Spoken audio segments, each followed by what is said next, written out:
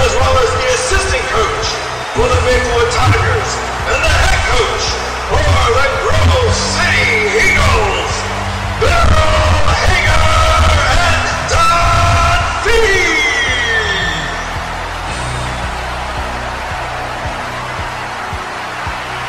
And the main attraction tonight for episode number 23 of Hey Sounds, My Story, My Passion, at 6'2", out of Erie, Pennsylvania, the head basketball coach of the Gannon University Knights, John Fee.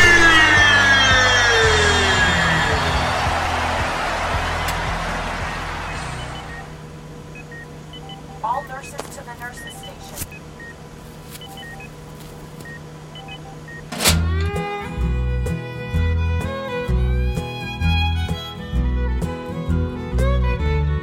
All us country people are real close family.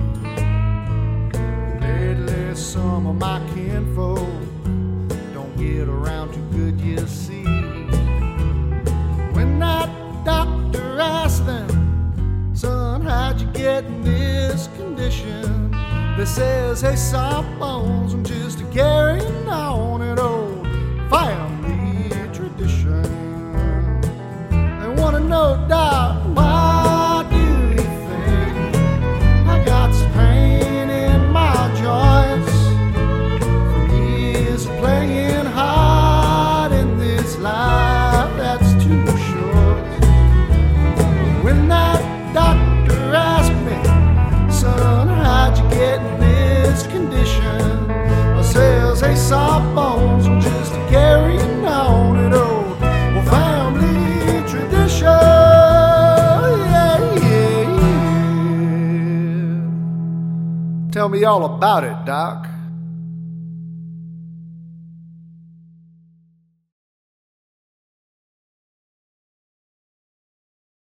Hey everybody, Dr. Ryan Molly here, orthopedic surgeon, cutter of bones, entrepreneur, businessman, and most importantly, loving husband and father of 3 very young and active busy boys. And tonight, I've been waiting for this episode for a long time. This guest is probably the hottest ticket right now in Erie, Pennsylvania in terms of collegiate athletics. It's funny because I knew him when he was literally maybe 1.5 feet, 2 feet tall. He had bleach blonde hair, looked like Dennis the Menace. And he's now a young gentleman, a coach, and is extremely successful. First year here at Gannon University, and he has literally this high-powered, high-tempo offense that if you haven't seen him play, you're going to definitely want to go check him out. I saw him play once earlier this year. I'm already looking. I think they're in town next Wednesday, and then going to try to catch a couple games closer to Christmas. So without further ado, Coach Jordan Fee. Thanks so much for having me. I'm doing well. I appreciate you having me. Yeah. Glad to be here. Things are good. This is going to be fun. It is going to be fun. I appreciate you having me. I've heard really good things, not seen enough yet. I'm looking forward to kind of rewinding, going back and checking out a couple other episodes. But in the meantime, it's great to be here. So I feel like I'm kind of cheating on my Mercyhurst history. I'm not even sure who Mercyhurst is. You're going to have to inform me.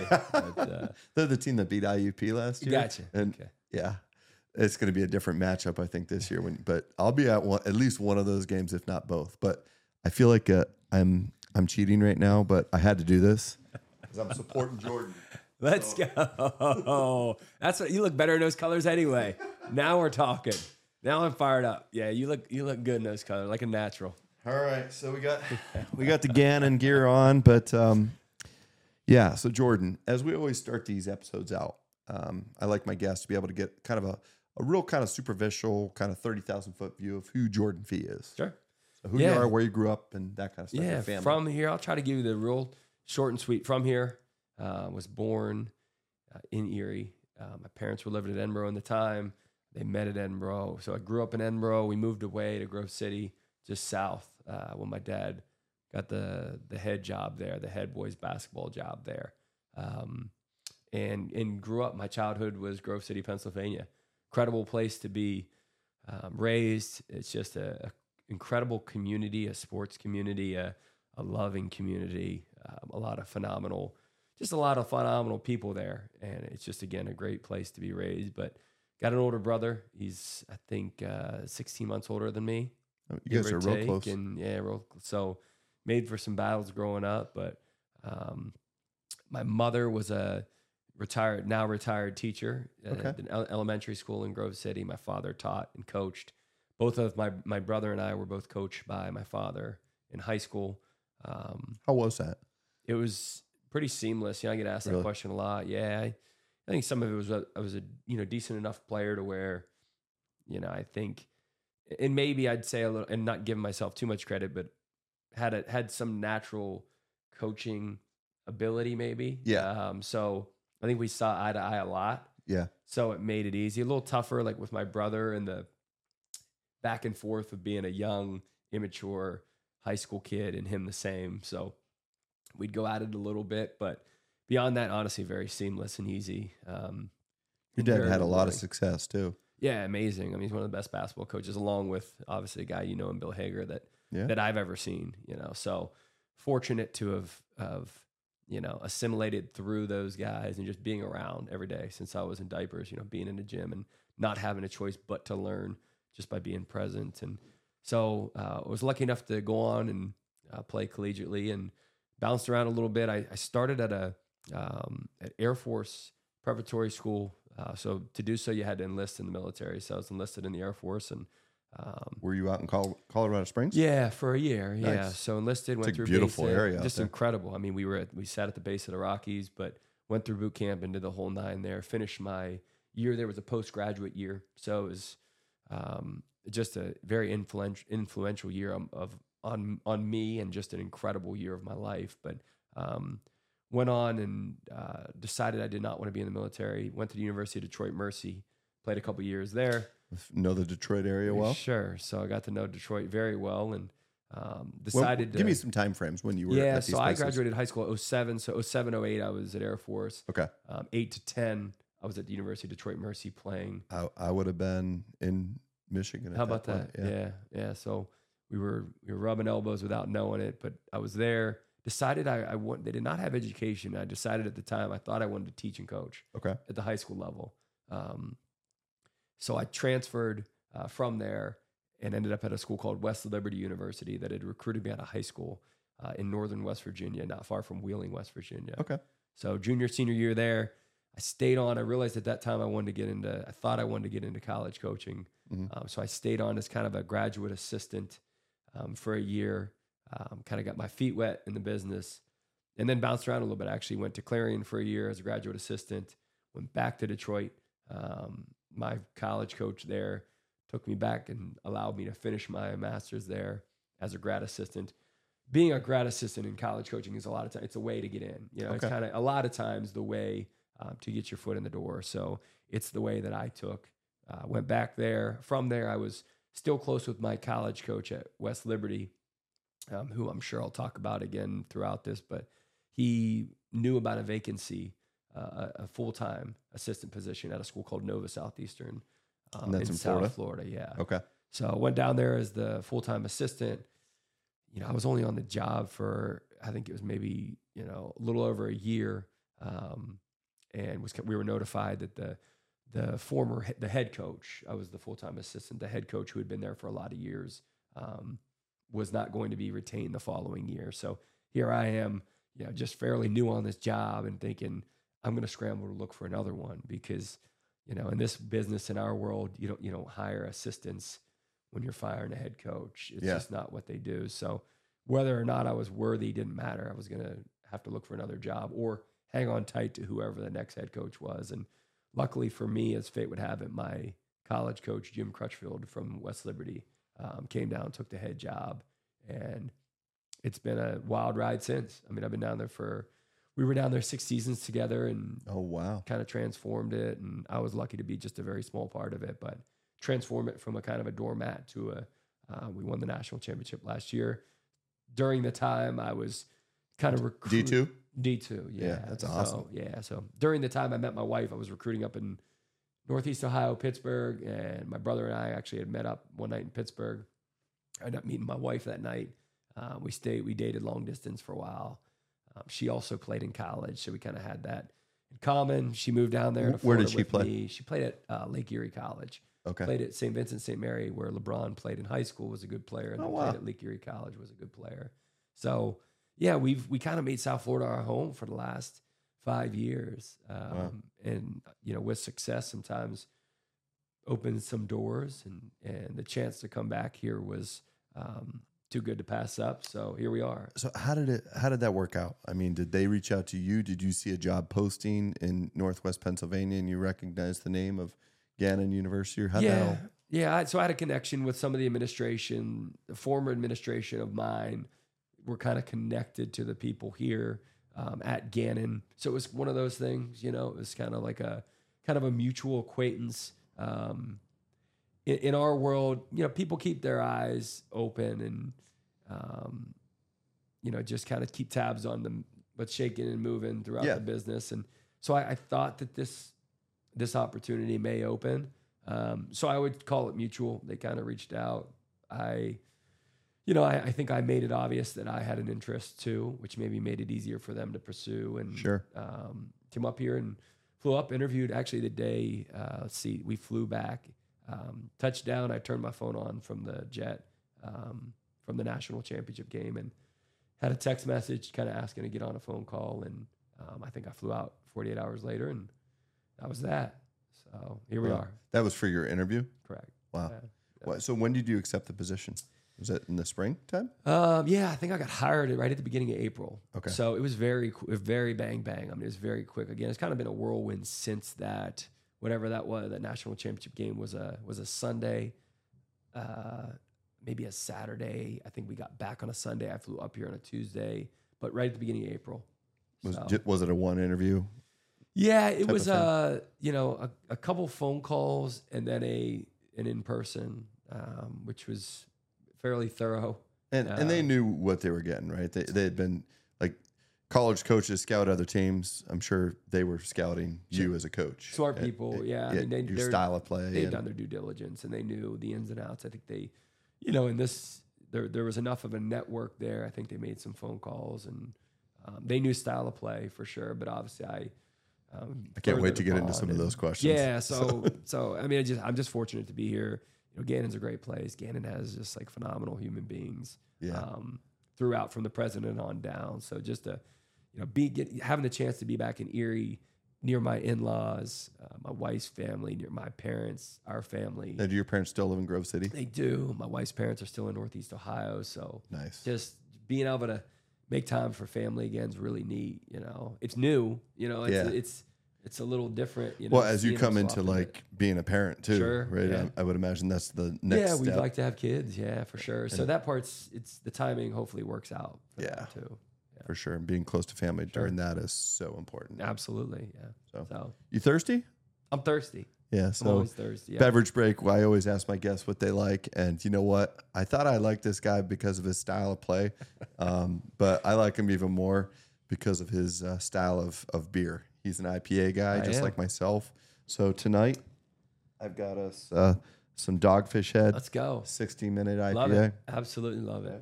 Yeah. And you are the first official guest, other than my boys, because I did a podcast with them, that gets the first souvenir. Wow. The pint glass, Honored. the Hey Sawbones. Absolutely honored. I like it. That's big time. I'd That's like to say official. it's going to be and I'm worth honored. something, but I love it. if I love nothing it. else. So hopefully this thing is not going to explode on me. No. So, we kind of talked a little bit about the format. What we'll do is I'll have you ask me, some business questions, personal questions, and then I'm more excited, and I guarantee that my guests are more excited Awesome. to learn more about you and kind of what makes Jordan Fee tick. So Cool, man. These are sweet.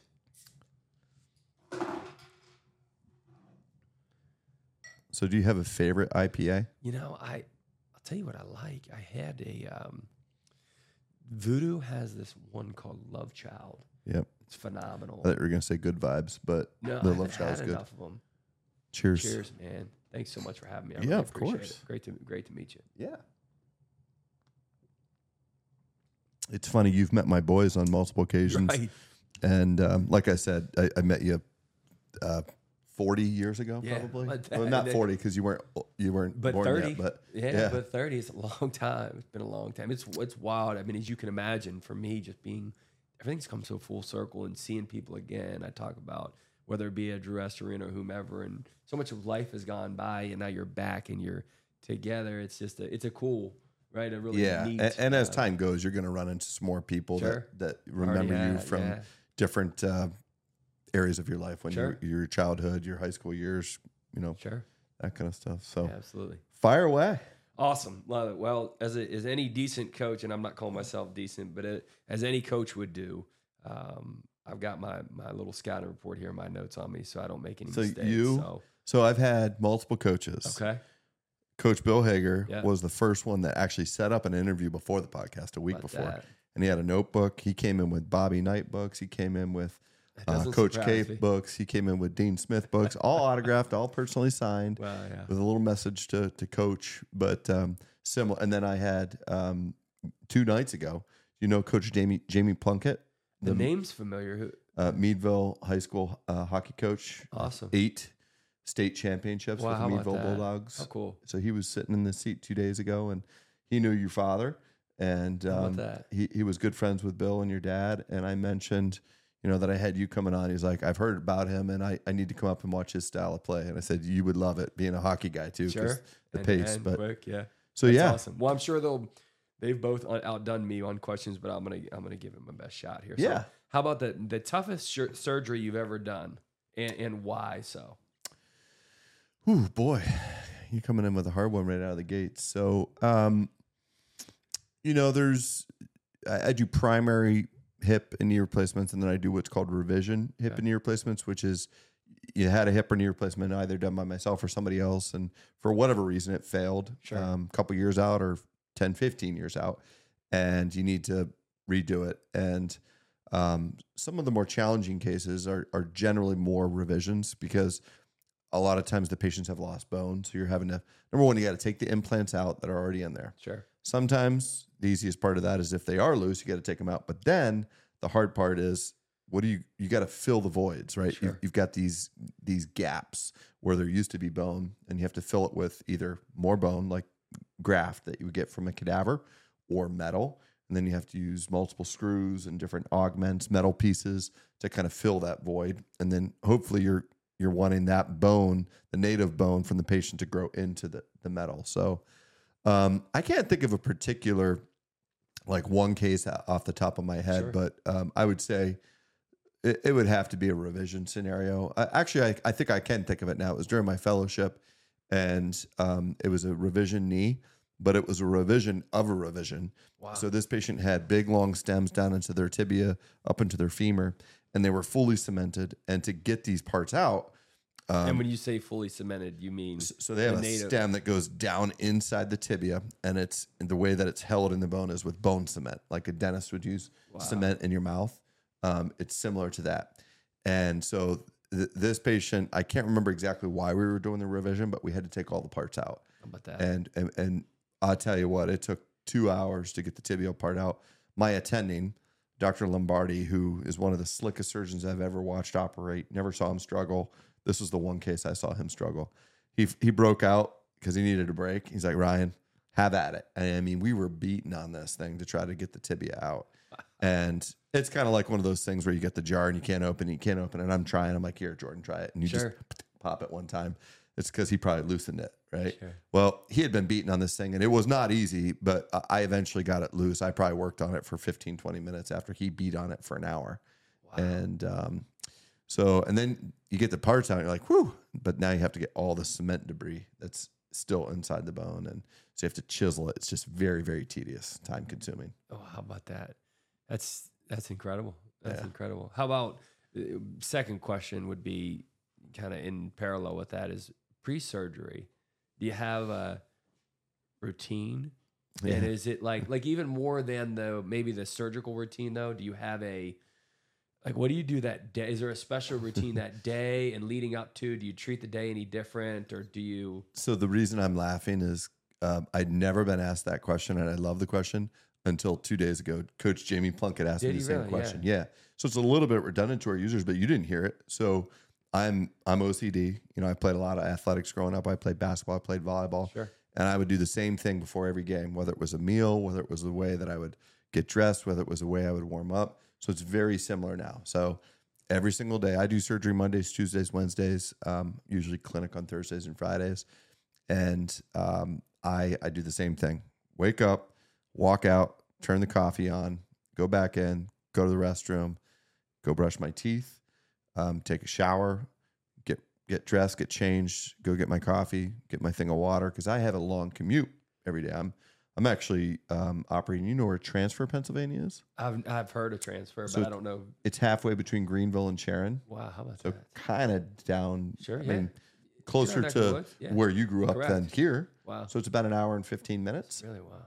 So get my car. One of the first things I do is I pray every morning, help get me through this day. And then I'll usually do a podcast, an audiobook, or I'll just listen to some music just to kind of like get in my zone before. And it's like my favorite time of day because most people, they like to be close to work. I need that time. Sure. Right. So I go and it's quiet time. It's like my time. So then I get to the hospital, I go meet my patients for the day, and I'll do 6 or 7 joints in a day. I'll have my first 3 patients come in. I'll talk to each of them. I'll mark their extremity, what I'm doing for them, and answer any questions they may have. And then, the same thing surgically, it's the same routine for each case. The lights are in the exact same position. I'm like a commercial airline pilot where I need to make sure that every gauge is perfect. The bed is perfectly parallel to the seam and the tile that comes down the center of the room. I mean, do you have a physical checklist for that? Yeah, Or it's here. yeah. And I've just done it so many times. So I'm approaching 10,000 joint replacements. Wow. That was a Bill Hager question that he asked me. How many have I done? So sometime in the spring of 2024, I will have eclipsed 10,000 joint replacements. And so for me, it's like any good disciplined athlete would have a routine. Sure. And you stick to it, and you decrease variables, you decrease mistakes. Sure. So it's just like, it may get boring to some people, but not to me. That's It's awesome. just how I Yeah, operate. It's really neat. I was Literally, curious. it's how I operate, but how Sure. I function. Sure. Genuinely curious about that. Yeah. How about the hardest part outside of the surgery itself? The toughest part of your job is what? When something doesn't go well. Right. So fortunately, what I do, but between probably 98, 99% of the time, the patients do very, very well, and they're extremely grateful. And it's that 1 or 2 there where something just doesn't go as well, or maybe everything objectively looks great. The x-rays look great. Their knee is stable. The knee moves well, or the hip moves well, but the patient is not happy. And, I put so much time and energy into this. Sure. And when something doesn't go as planned, or if the patient's not satisfied, that is probably the hardest thing on me. Because Sure. my biggest fear in life has always been failure. And to me, it's like, that was a failure. And then you're racking your brain on what you could have done differently. And sometimes there's nothing you could have done differently, because you look at everything like, it looks perfect, it moves perfect, but they don't like it. And that's just the reality that I've kind of had to come and accept, that there's going to be people that you never are able to please. Sure. And you can do your best. You can be loving, caring, compassionate. And to deal with an angry patient is probably, I would not wish that on my worst enemy. It is exhausting. And I lose a lot of sleep over it. I'm People sure. don't realize that, they realize that I take my job seriously, but a lot of times you say, well, I leave it at work. It's hard. Ooh. And I've brought some of those home, and you met my wife earlier. She's my sounding board, and she's my, saint to be able to kind of listen. And sometimes that's all it is. I don't want suggestions or comments or feedback. It's just, I just need to vent a little bit. Sure. But she grounds me. She helps to realize, like, Ryan, are you forgetting about the 98 or 98% or 98 or 99% that you did help and it's the losses. You remember the losses way more than the wins, right? Sickening, isn't it? Maybe other than your national championship. Yeah. The wins just kind of blend in because they're expected. Just like great outcomes from me are expected. It's that, oh, you're supposed to be this great surgeon and this happened. It's just like, I'm still a human being. Sure. Yeah. So That's it's a reality. it's funny, just not funny at all, but it's interesting, the parallel, right, of just different occupations. But just hearing you say that, it resonates so much for that reason. So Yeah. you mentioned, I'm flowing right into the personal here, right? Go for it. You mentioned podcasts. You mentioned being on the road, listening to podcasts. What do you listen to? Anyone specifically? Yeah. So the first podcast I ever listened to was probably back when I was in Detroit, and I had a commute there too. I had an over an hour commute. Okay.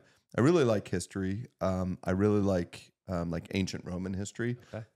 So the first podcast I ever listened to, I heard the term podcast. I'm like, what are these things? Sure. Went and I searched. I'm like, oh, there's this cool one on the life of Caesar. Okay. And it was two guys talking about, the rise and fall of Julius Caesar, but then subsequently went into all the Caesars after him, Octavian and so on and so forth. And to again, hear the Roman history and I'm huge on leadership, love good stories of leadership, love, again, I'm a huge athletic fan as well. Sure. So I don't care what the sport is. I love seeing the best of the best play.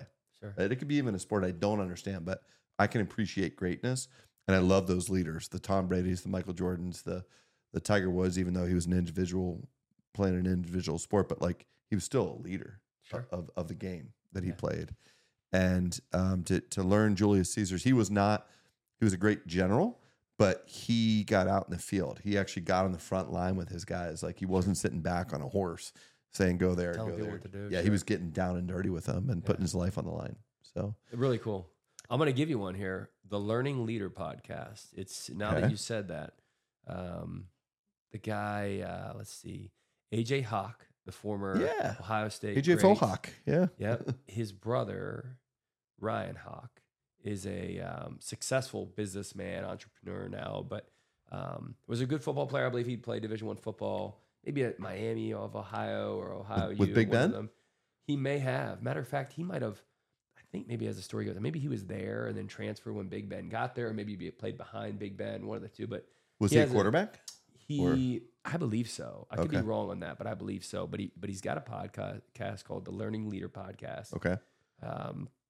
And he has some of the most impressive people you could ever come across. It's neat. He's got some coaches, but he's also got people from all walks of life in different fields who are in who are leaders in their own right. Yeah. And he brings them on there, and it's phenomenal. It's one I've listened to religiously. In fact, I shot him an email the other day.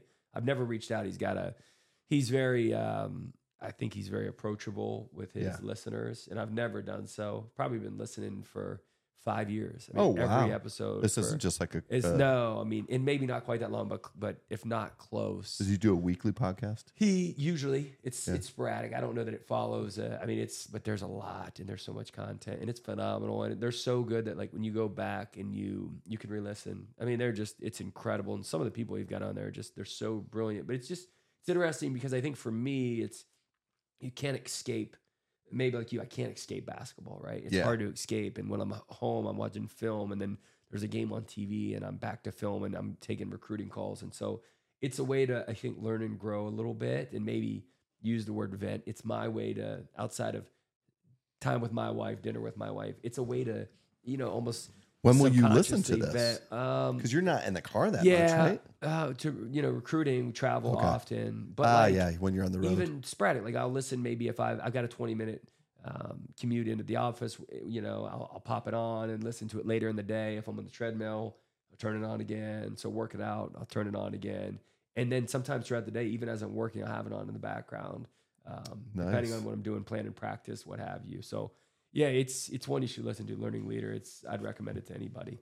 Ryan Hawk. Ryan Hawk, Learning Leader podcast is just phenomenal. Remind me when we're done, I or will. text me that I will podcast. do it. Yeah, you'll but, love it. I tell everybody that'll listen. Your greatest mentor, who is it and why? professionally or just life? How about both?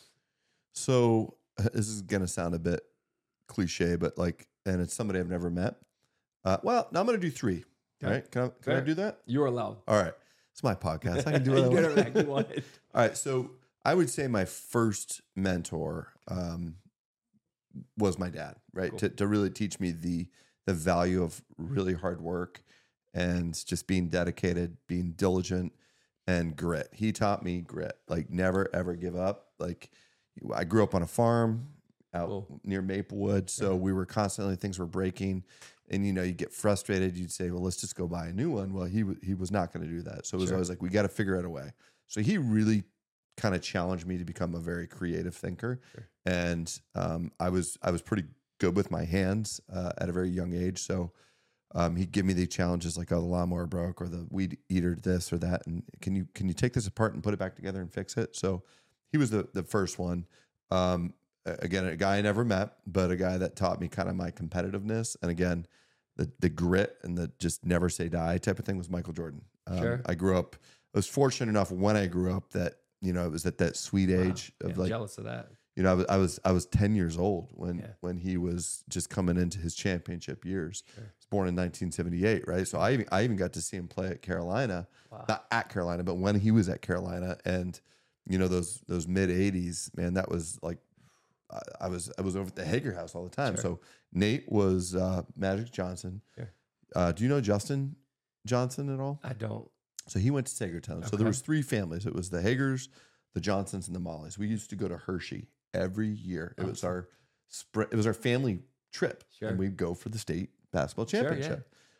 We always knew a team that was there playing, and we'd get 3 hotel rooms next to each other. Actually, the Richards family was there. There was a family from Cambridge Springs that would come down with us too, and it was awesome. And us kids, we'd go to the old Hershey Park Arena, and we'd buy nosebleed seats and kind of work our way down. But so yeah, just growing up with basketball, I got off track there a little bit. But so Jordan, and then professionally, it was my fellowship director, Dr. Adolph Lombardi, who really taught me the value of just being extraordinarily precise, right?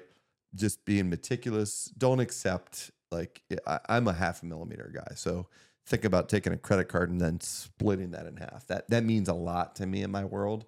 It's kind of like a tool and die world, at least for me. Some guys are like, it's good enough. And I'm a perfectionist. So I really split hairs.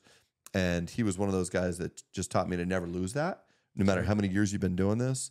And then he taught me the other big, important message that I teach my team all the time is there's never a job too small, right? So if you are not moving as efficiently or as quickly as you want to in an OR, because you got a lot of cases to do, you need to do something to help the team. And there's no job too small. So it may be grabbing a mop. It may be changing sheets on a bed. It may be helping a patient transfer over. It may be opening trays for the next case. Sure. And I do that as frequently as I can. And I surround myself with people that think similarly, that, again, there's no job too small. Like my office in Meadville, if I walk in the bathroom and the toilet's dirty, I'm going to clean it.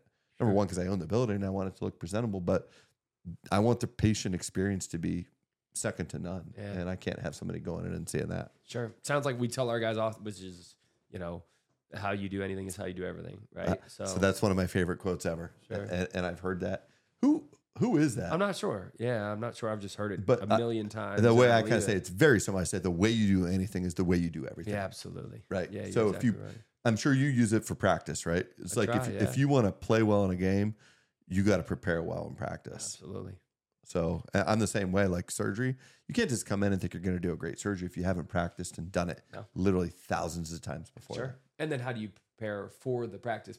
Kind of why I asked you the question, about the detail and the preparation going in is kind of curious on that. How do you? I'm sure you have your rituals. It's not just the practice, but it's the pre-practice. And how did you prepare the night before? Because literally everything from the time you leave practice today, for us, what was today, until tomorrow before practice is preparation. What are you going to do to your brain's yourself? going, right? Yeah. And maybe it is time off. Maybe it's taking some downtime, but what do you do in between the two? So, well, my last one for you is by far and away where my most curiosity comes from, but it's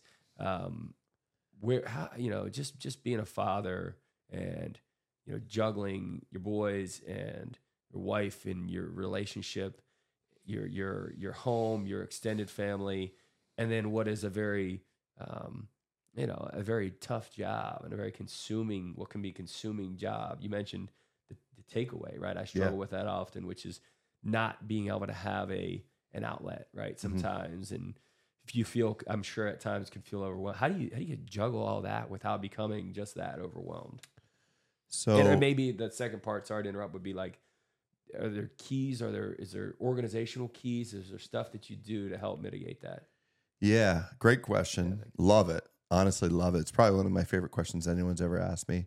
And it's not a simple answer. I'll try to bring it down to some key points. You know, it doesn't happen easily and it doesn't happen quickly. This has been a work in progress. I've been an orthopedic surgeon kind of on my own for coming up on 15 years. Wow, yeah. And I will tell you, the first couple of years out in practice, didn't have any kids yet. So it was a lot easier. I was able to focus all of my time on my life kind of went, sorry to go back a little bit, but undergrad, medical school, residency.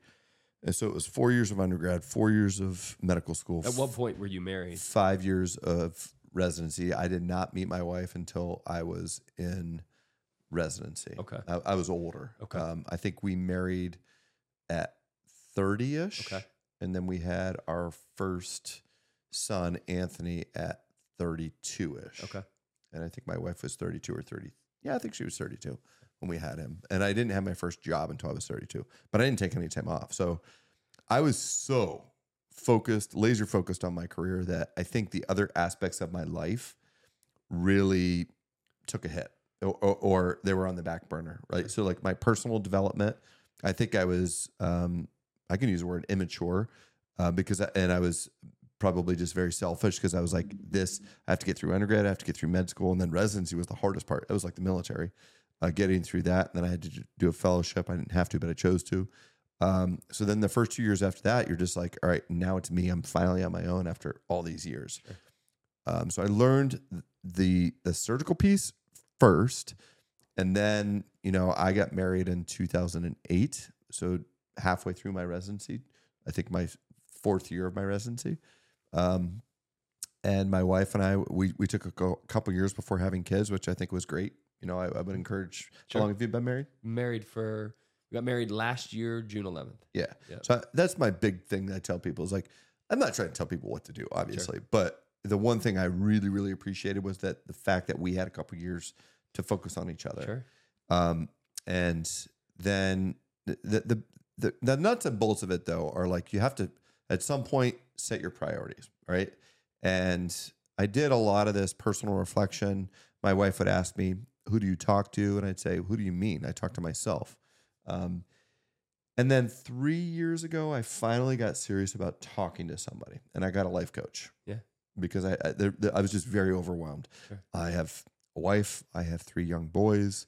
I have a orthopedic practice that I'm running. So there's the business side of things. Then I'm a surgeon.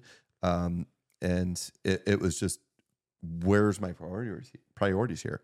So Allison, my life coach, amazing woman, really kind of helped set this up for me. So it's God is at the top every time, all the time. Then it's I. And that may seem very selfish, but until you can get you good, you can't be good for your wife. You can't be good I can't be good for my boys. I can't be good for my patients, my staff. So it's God, I, we, meaning my wife is next. So oftentimes things get flipped, right? And you put your significant other before yourself.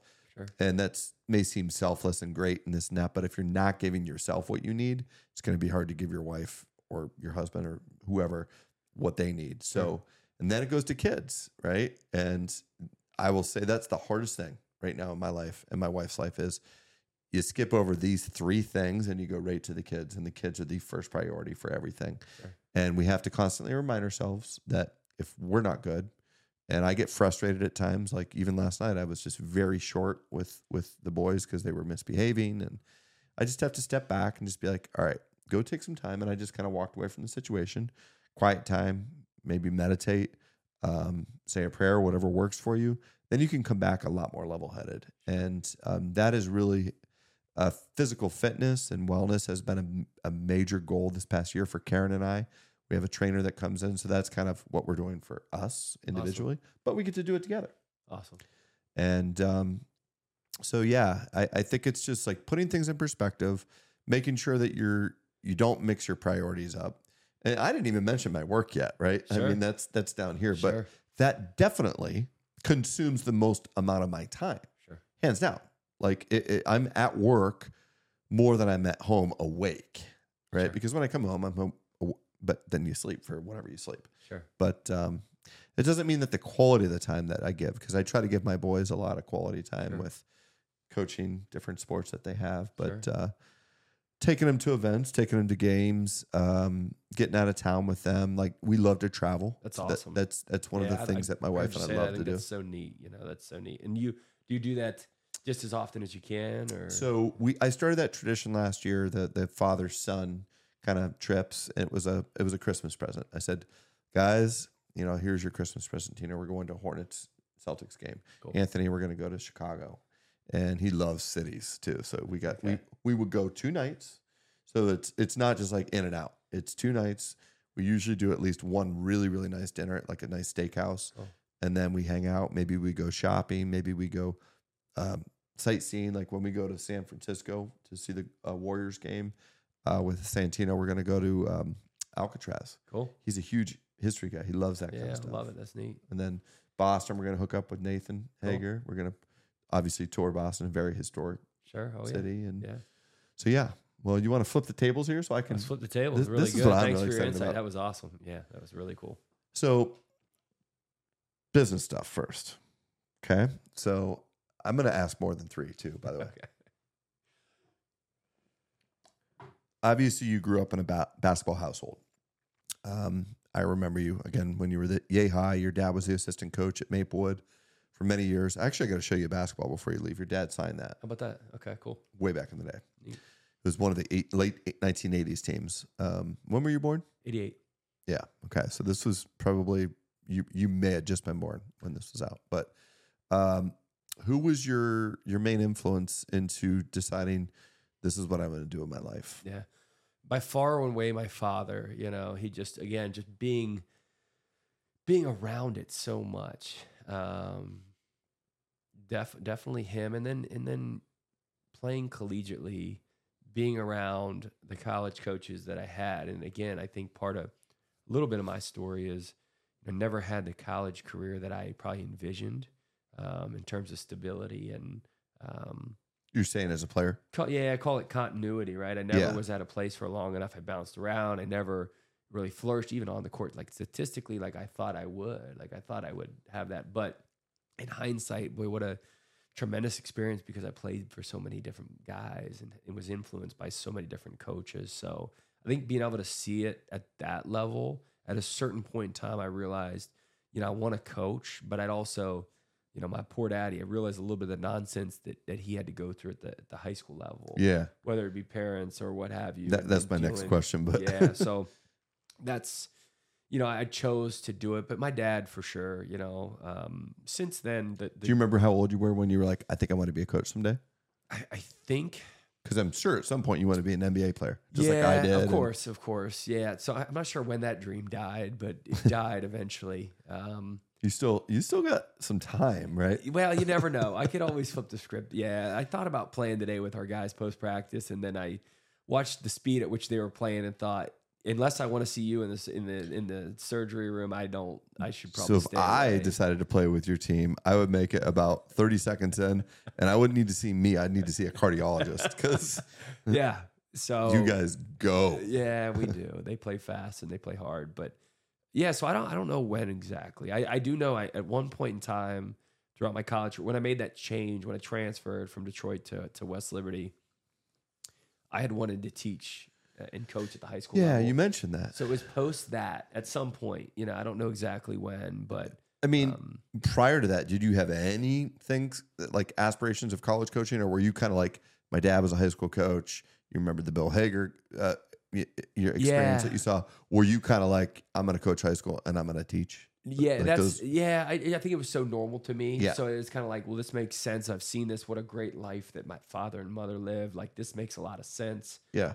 There's some stability there, right? There's there's more stability there than maybe at the college level. But yeah, at a certain point, I'll tell you when it probably was when I, got to be a graduate assistant and kind of started to get my feet wet in recruiting. Kind of fell in love with the recruiting piece and the recruiting aspect and the evaluation of going to find a needle in a haystack. You're trying to find this guy, and you have it's wide open. You can search the world for a guy that fits your program and what What you exactly need what you're looking for at that time. Correct. Too, Yeah, right? Because so- it's not just I want this player every single year, but like you're going to have different needs each season with what you lose. Yeah, exactly right. So that was definitely what, thinking a little further on, that's probably what changed the course a little bit. Is that ever intimidating to you? Because that would be like intimidating to me because I'm so competitive. I'd be like, you fall in love with that guy. You do. It's like, I got to get that guy. Yeah, But you got to balance. You can't put all your eggs in that basket, right? Yeah, it's strange. It's funny. I like joke with my wife all the time. It's like you've fallen in love with these 17-year-old guys. You are. You watch them play and you just become infatuated with their game and the type of people they are and what you can forecast and foresee for them and their future. And you do. And it's like having a relationship and being broken up with at times. When you miss out, it is gut wrenching. I can tell you specific guys that I missed out on, where I was. It's like the way I felt. It's like my surgical complications, correct. right? You Exactly. remember those Unfortunately, it pains you. But fortunately for me, like we've been, it's the recruiting piece has been very natural. I'm very relational, very relationship driven. Yeah. So I think being able to have those relationships with these young guys, their families, go through that process of getting to know them. I like has what been you a joy. mentioned earlier. You said the type you can fall in love with these 17-year-old guys, the type of player they are, but then you also said the type of person that they are. Absolutely, yeah. So, again, I'm not counting questions. I'm going to be asking a lot of them. What type of person are you looking for? Won't compromise on character. Just won't do it. Greatest joy, greatest takeaway, from winning a national championship which was the coolest basketball moment of my life. Yeah. But the greatest takeaway as I'm sitting there in the locker room was after they'd all cleared out and I sat there with my boss, my mentor.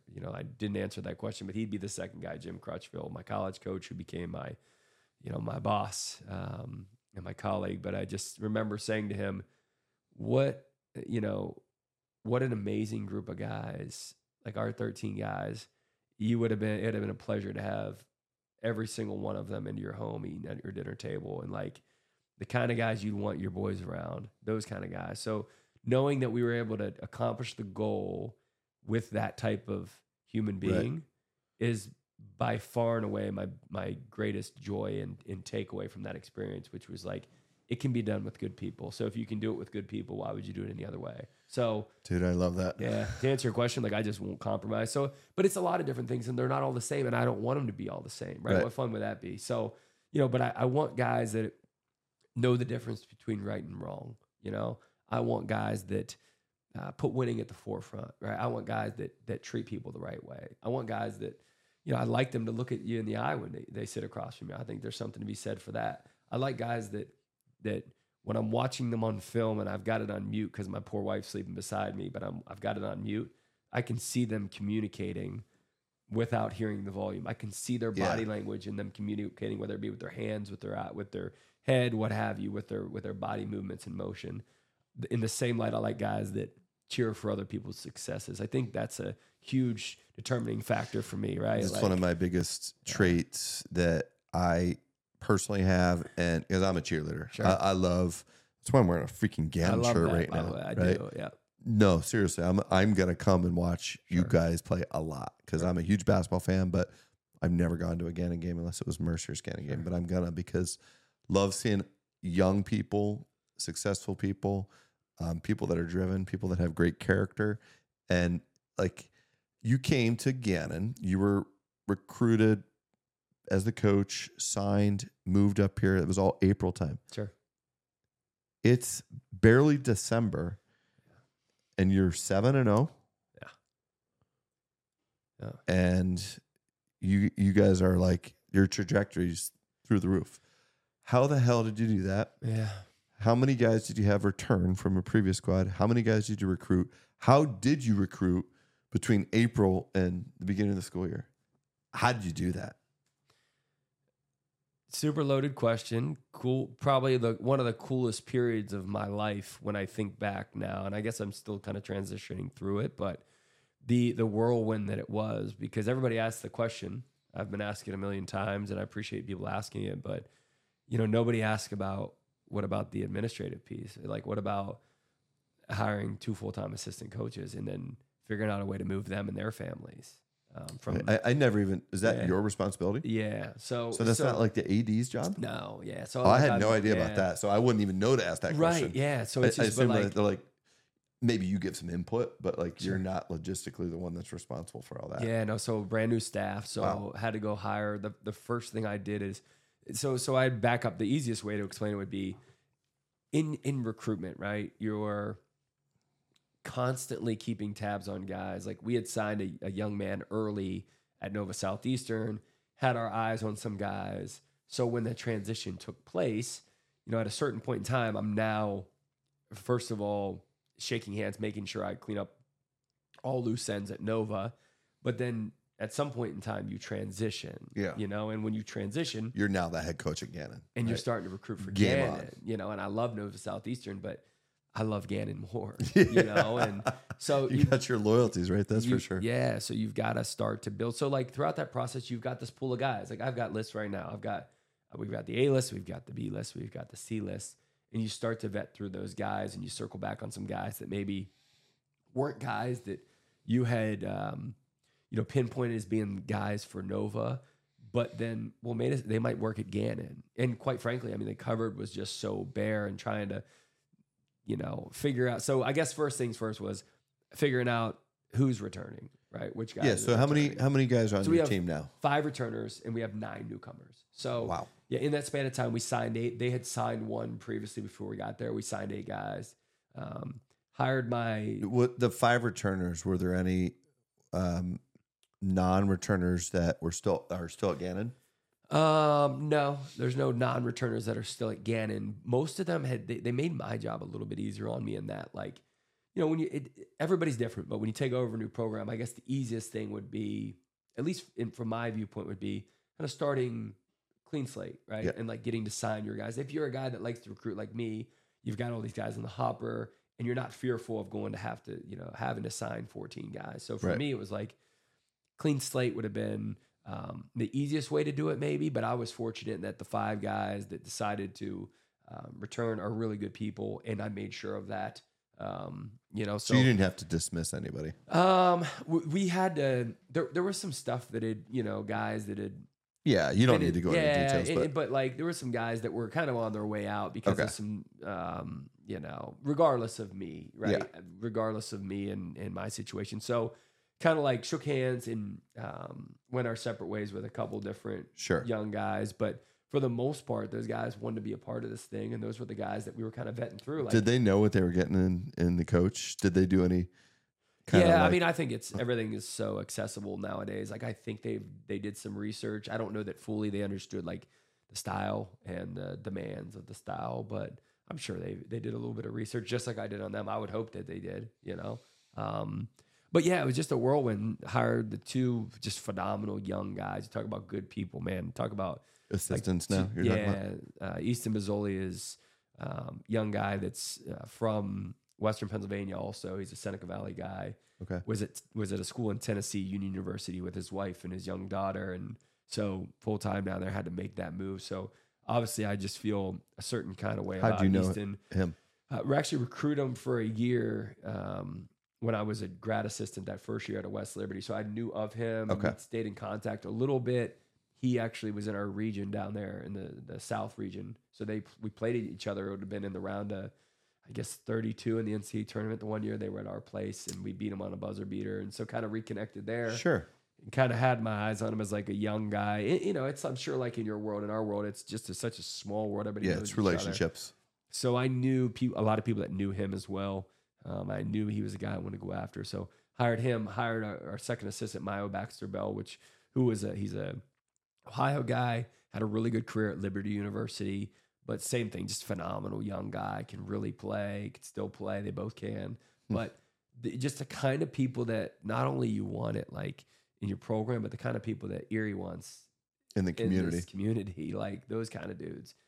So just phenomenal guys. And then we went to work, and we were all over the place. We were signed our first kid actually sight on seeing a young guy, Mason Bennett, who's a freshman on our team now. I'd kind of been courting him, recruiting him a little bit, and just knew when I saw him, I knew he was a guy, like if we had the opportunity to take, you talk about that grit that you mentioned earlier of growing up. He is just a gritty kid. So we took him like, he's got to be here, and he was the first one. And then the dominoes started to fall. We drove down to Alexandria, Virginia, actually hadn't hired Mayo yet, but Mayo was at West Liberty. So Issa and I hop in the car, we drive down to Alexandria, and on the way we stop at a young guy's place named Mike Montano, who's now a freshman for us. And we got Mike to commit, got Mayo on board, drove back up, and on the way we're just. Are you starting to feel energy building? Oh yeah. I mean, that's, it's just, the recruiting is just, it's, when it's good, it's good. I'm Sometimes getting kind of excited. Just I know. Like it's like, all right. And you're looking positionally of like what we think we might need. All the while we're watching film of these 5 returners thinking,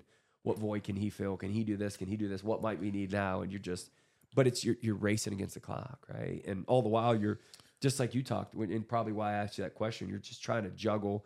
We're trying to sell a home in South Florida. I'm trying to figure out what my wife's going to do professionally and what her move's going to look like, and trying to figure out the logistics of like. But you were just selling, hired, buying, right? You were hired to yeah. create a successful program, which I mean, in short order, you have. Those first few days, I mean, I'd argue like those first few days on the job were as important as tomorrow will be for me, which it'll be a very important day. We have practice. I'm scouting for next Wednesday. Probably on the road recruiting tomorrow night. Like, it'll be a very important day. Tomorrow, I would argue, is probably not as important as maybe that first one of the days within that first 3-week span. If that makes sense. The way that those days carried was just instrumental on whatever we did those first few weeks was going to have just a dramatic impact domino effects. On right now, exactly. right on today and winning. And so what product we can put on the floor, what kind of guys we can So get. you wasn't like, I'm going to celebrate my new job. Not for a second. You were just, not for 1 second. It's time to go to work. All day, yeah. Every second of every day. Dude, I love it. Yeah. We're cut from the same cloth. So this next one, what do you call, this is going to be like a segment of this podcast, by the way. It's the style of play, the Coach Jordan Fee style of play. This is multiple questions, all right? Number one, where did you get that? Was it a style that you were coached into playing? Because that was not how Coach Don Fee coached not even teams. It's almost the exact opposite from what I remember. Correct. Like very defensively oriented. Oh, yeah. Very, very different. Move the ball. Yeah.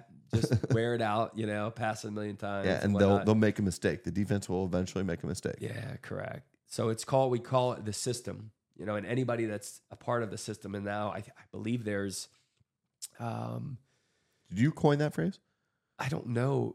I mean, did you learn that otherwise? Did anyone else ever say this is what we're going to call the system? We've never said it. We've always we've never coined it and said this is what we're going to call it. It's just we always have called it that. Who's we? So Jim Crutchfield was my college coach. At some point in time, I'm sure he said the system, and then everybody else just copycatted it. And he is the guy. I mean, he's the beauty of this thing. Is, so you played for him, or were an assistant under him, or both? So both. Okay. Yeah. So out of high school, I was recruited a little bit by a guy named Eric Bavard, the head coach at Chaminade now in Hawaii. Okay. Eric is a part of the system. He's a system guy. So he was Jim Crutchfield's assistant at West Liberty. The system started. The beauty of it, though, is Coach took the job, much like this job. He had took over, I think, a 4-win team. Okay. And he said, how many wins did Gannon have last year? 3. Yeah. So you've more than doubled that in your first 7 games. Yeah. So, but regardless, he began this. He said, we're going to play differently. And he had done some research and created the system. And it's just, But you didn't go, was this at West Liberty? Correct. You played at U of D prior to that, and you played the Air Force.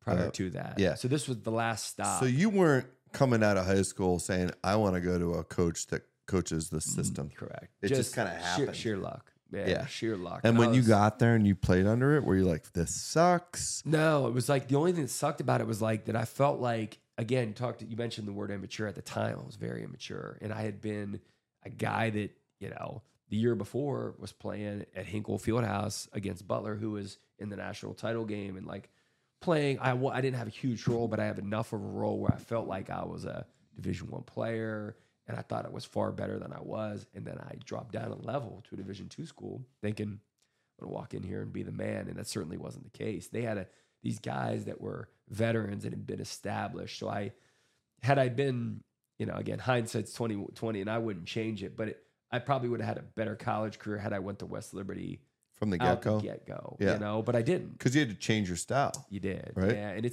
Had you ever played that style before? Not even close. I mean, nothing. It was like nothing I'd ever seen. And it was hard to, the only reason it made sense was because he had then, like the 2 years prior to me getting there, they had started to win, and win at such a high rate that it was just hard to argue against. So like my first year there, I'll screw this up, but we were like, I think we were maybe 30-1 my first year. And then the next year it was like, maybe 29-2 or 29-3. So we went Elite 8, Final 4. And then the last year was a grad assistant Elite. I remember seeing your Final 4. CV. Your teams were the highest scoring teams in the country. Yeah. And have been since. I right? mean, like 112 points a game Yeah, correct. was one of them, and one was just over 100. Yeah. Like you would see 100-point games when I would go to see local, Mercyhurst, Edinburgh, Gannon, maybe once in a blue moon, right? If you got to an overtime or if it's just a kind of a sloppy And it was fast-paced just game or whatever. Wow, we got Yeah. 100 points, and you never saw a high school game go to 100 points. Sure. Right? Sure. So to see this, how long as a player did it take for you to buy into it? Was it Quick because of, again, the success. winning? Yeah. Yeah. I mean, just couldn't argue winning against helps it. everything? Yeah, he's and now, I mean, he was actually at some point while he was at West Liberty, he garnered this title, but he's the winningest coach in the history of college basketball. His percentage, I think it's any men's NCAA head coach that's been coaching 10 years or more. He has the highest winning percentage. What is it? John Wooden, Krzyzewski, you name it, all these guys. Better than theirs. Better than all of them. It's like 80. I was going to say 83-ish. Higher. It's like 88. It's like 87, Holy 86, somewhere in Lord. there. Yeah. And it So continues to lose a get- game is pretty rare. Yeah. You're especially losing like lately. 1 out of 10.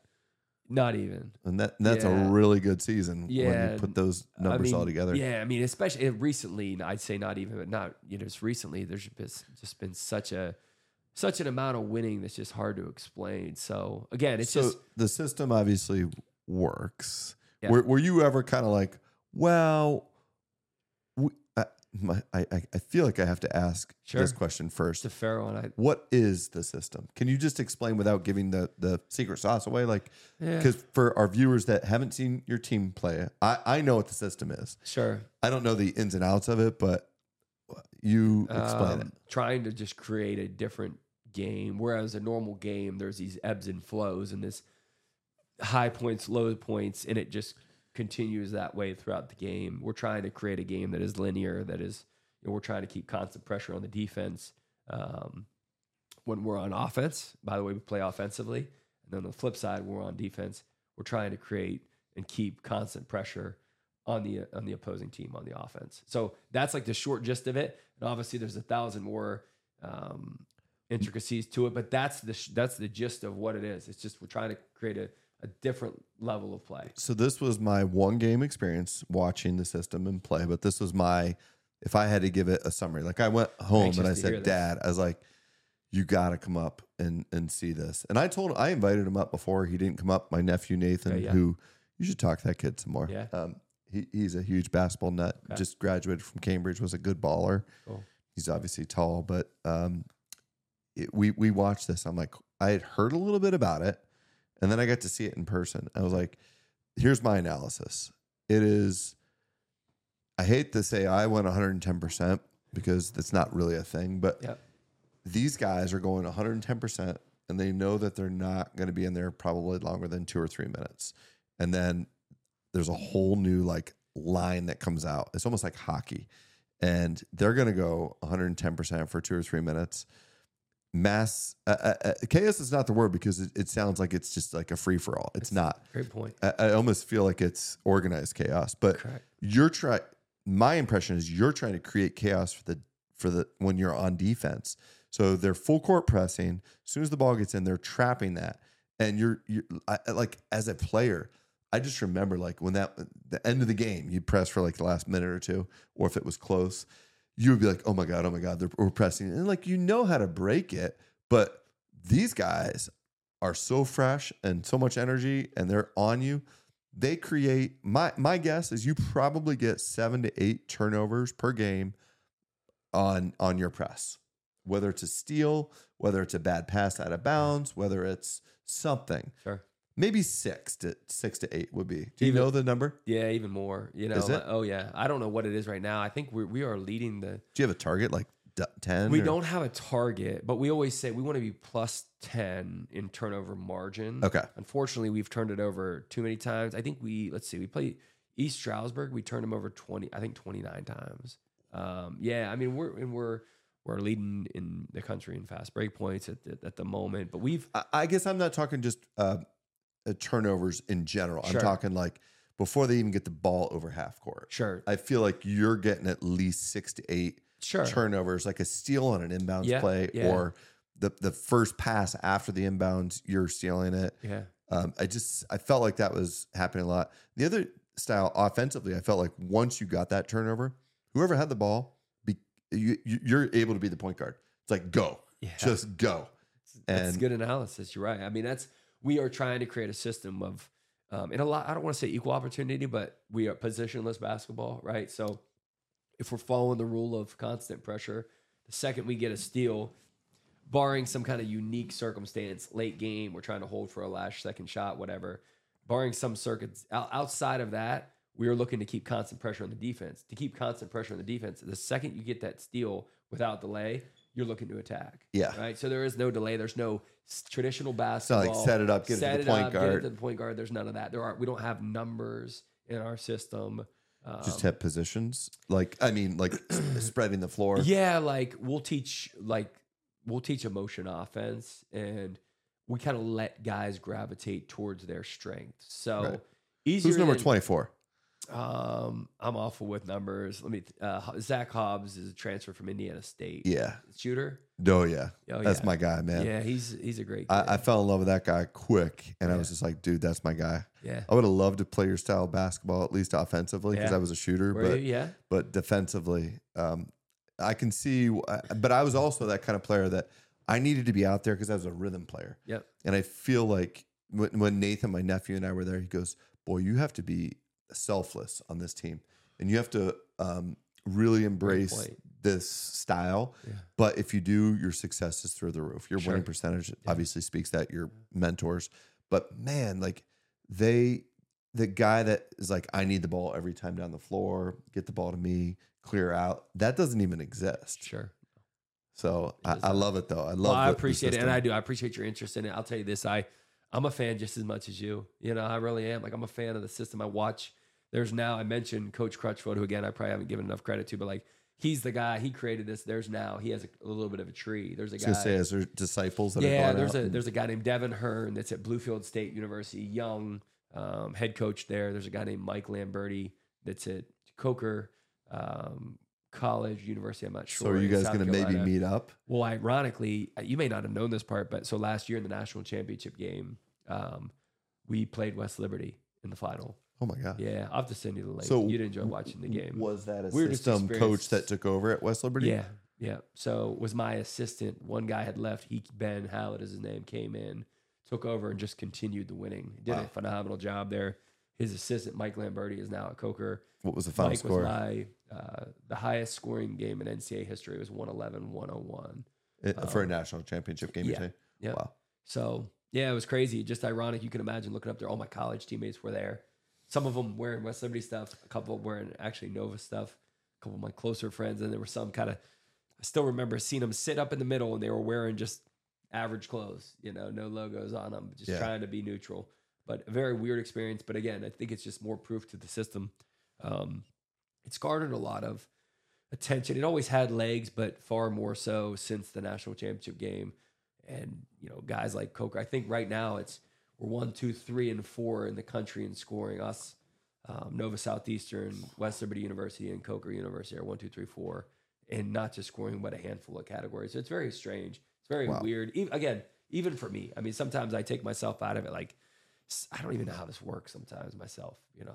Well, that's like me with doing surgery. I'm like, I'll take a step back. I'm like, what the hell are we doing? Yeah. We're cutting these people. We're chopping the ends of their bones off, and we're putting metal and plastic in there. Like, can you imagine the first surgeon that decided to do this? But it wasn't metal; it was like wood. Sure. And the patient, how did you convince this patient that, hey, let me cut you open. Sure. I'm going to whack the ends of your bones off because your knee hurts really bad. Sure. And I'll make it feel better because I'm going to put these materials in there. Like, sign me up. No, thank you. Sure.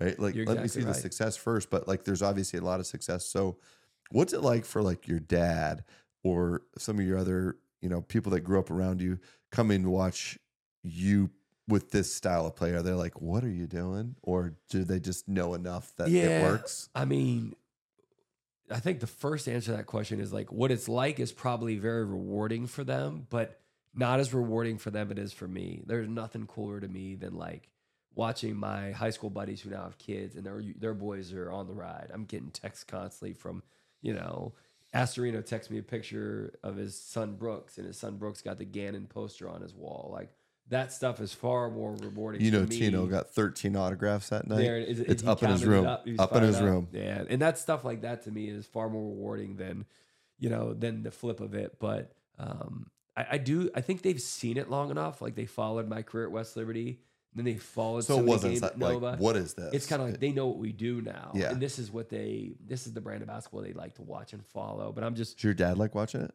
oh yeah. I think Is it kind of tough for him though? Because it's like, I probably should ask him the question. I'm not sure I've ever asked him. I think I should say, would you rather us play a different way? And he might answer yes. Yeah.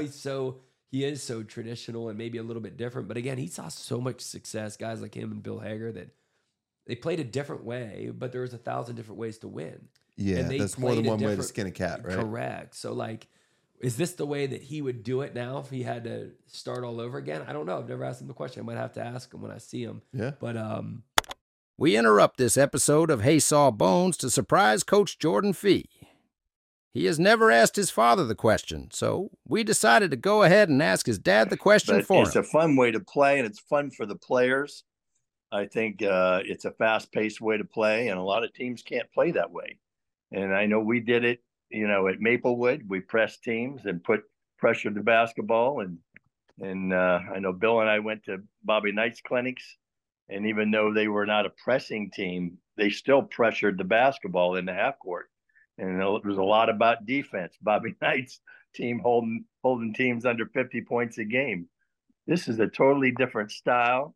And even though they score a lot of points, their emphasis is on their defensive pressure and really trying to up-tempo style. And it's about creating more possessions. And I've seen teams, when Jordan was an assistant with Crutchfield, I watched teams, hang, and then they would just collapse, and then all of a sudden there'd be like a, 10-0 run, and it would go from 10 to 20 in a heartbeat, and the bottom would kind of fall out. So that's kind of the style and the idea of the thing. And like I said, it's a fun way to play for the players. And if you get the right kind of guys in that system, it can be very successful.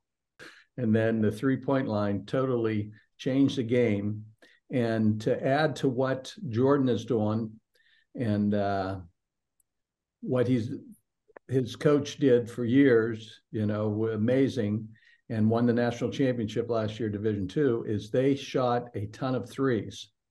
And then plus the full court man-to-man pressure, I think, is just tremendous. But this is years ago. Jordan went to West Lib, played for Crutchfield, and I'd go down with Don, and we'd even go to some practices and some games, and we were amazed at the pressure they put on and the shooting of the threes. And Nick was at Bethany coaching, and they scrimmaged West Lib one time, and Crutchfield got his team there an hour before the game, and all they did for an hour was shoot threes.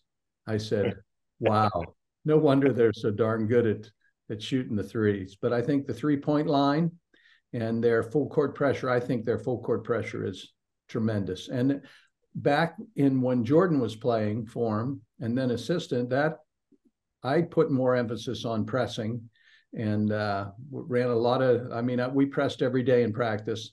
And then we'd always put the JVs up 15, 8 minutes on the clock. And now we're going to try to come back. And every point we come back and won by, the JVs had to run half of a suicide. But Don and I go way back. He was my assistant back at Maplewood, got the phys ed job, and we had a lot of fun coaching together. And then he broke my heart and left and went to Grove City, and became the head coach down there. And then I went temporarily insane, took a job in Jamestown, New York, and then finally got back to Pennsylvania in a year and coached at Franklin. Then we went to head a few times. We had a lot of fun coaching against each other, and so it was good stuff. If I hadn't had so much fun coaching with you for those 8 years, I'd have had a lot more wins at the varsity level, maybe. I'd have left a little earlier, huh? I think there's times where he probably feels like, boy, it looks undisciplined, and these shots are kind of wild, and you're flowing strictly off of momentum. Yeah, when I was seeing some of these shots like 10 feet beyond the three-point line, probably like, what are these guys doing? They're just chucking shots. But there's a method to it. And our guys, and we talk about knowing the difference between a good and a great shot. And great shot for one guy might not be a great shot. Yeah, it's just not an equal opportunity offense, So, exactly. Number 24, I think, has a green light to pretty much. He gets over half court. It's like if there's not a defender within 3 feet, is he able to shoot it? I've yet to tell him don't shoot it. He's smart enough. I trust him enough to where he'll make the right decision. You know, and if he does, if he's taken a bad one, he'll be the first to say, "Hey, I could probably get a better one."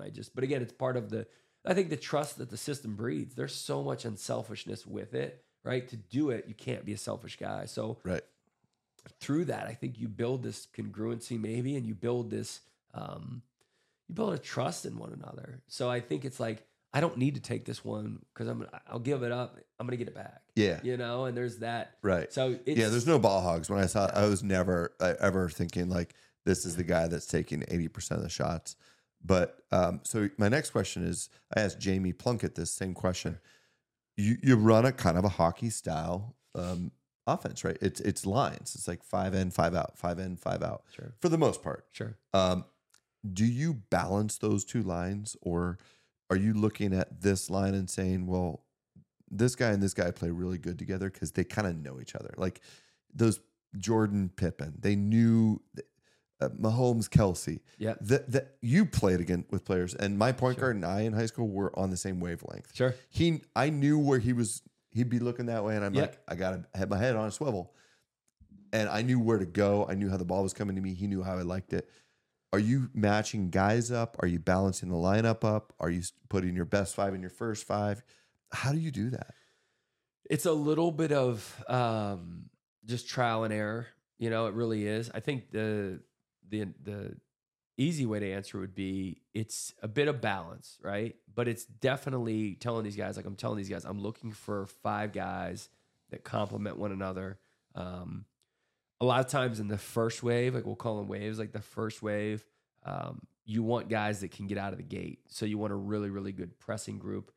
We've had in the past, not so much on this group, but we've had in the past a couple guys that we felt like weren't our strongest defenders, but they were lethal scorers. And sometimes, although they may be one of our best 5 players, we didn't start them. Yeah.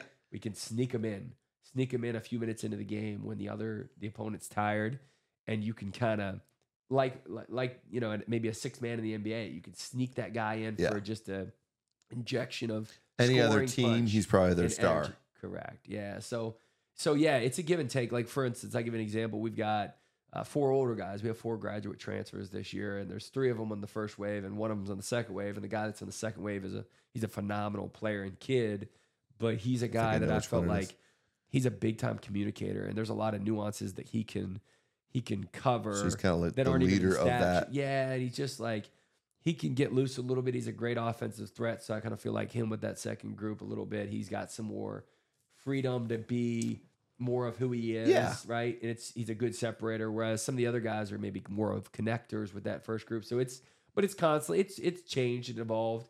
But it's, I would say this, it's never part of depending on the year we've played this, we call it the platoon system. So some years we've done this where we've got you got 2 names for right now? The platoon and the system? Well, the system is the system. The platoon is the 5 in, 5 out. Oh, okay. Got it. So platoon system is 5 in, 5 out. And with platooning, it definitely gives you some of what you talked about, but it can take away sometimes from keeping your best 7, 8 guys on the court. So we've also sometimes transitioned away from that. It's a whole lot. I'll tell you this: it's a whole lot easier to coach when you're just playing 7 or 8 guys. It just is on a coach, right? You're trying to make these decisions. It's easier when you kind of know, like, all right, I've got these 3 guys to fill these 2 spots. This 1 and 2, if you want to call them that. And I've got these 3 guys fill these 2 spots, and then whatever. I've got these 2 guys are interchangeable at the 5 or whatever that might be. It's easier to coach that way. A little tougher when you're doing this, and all of a sudden you're like,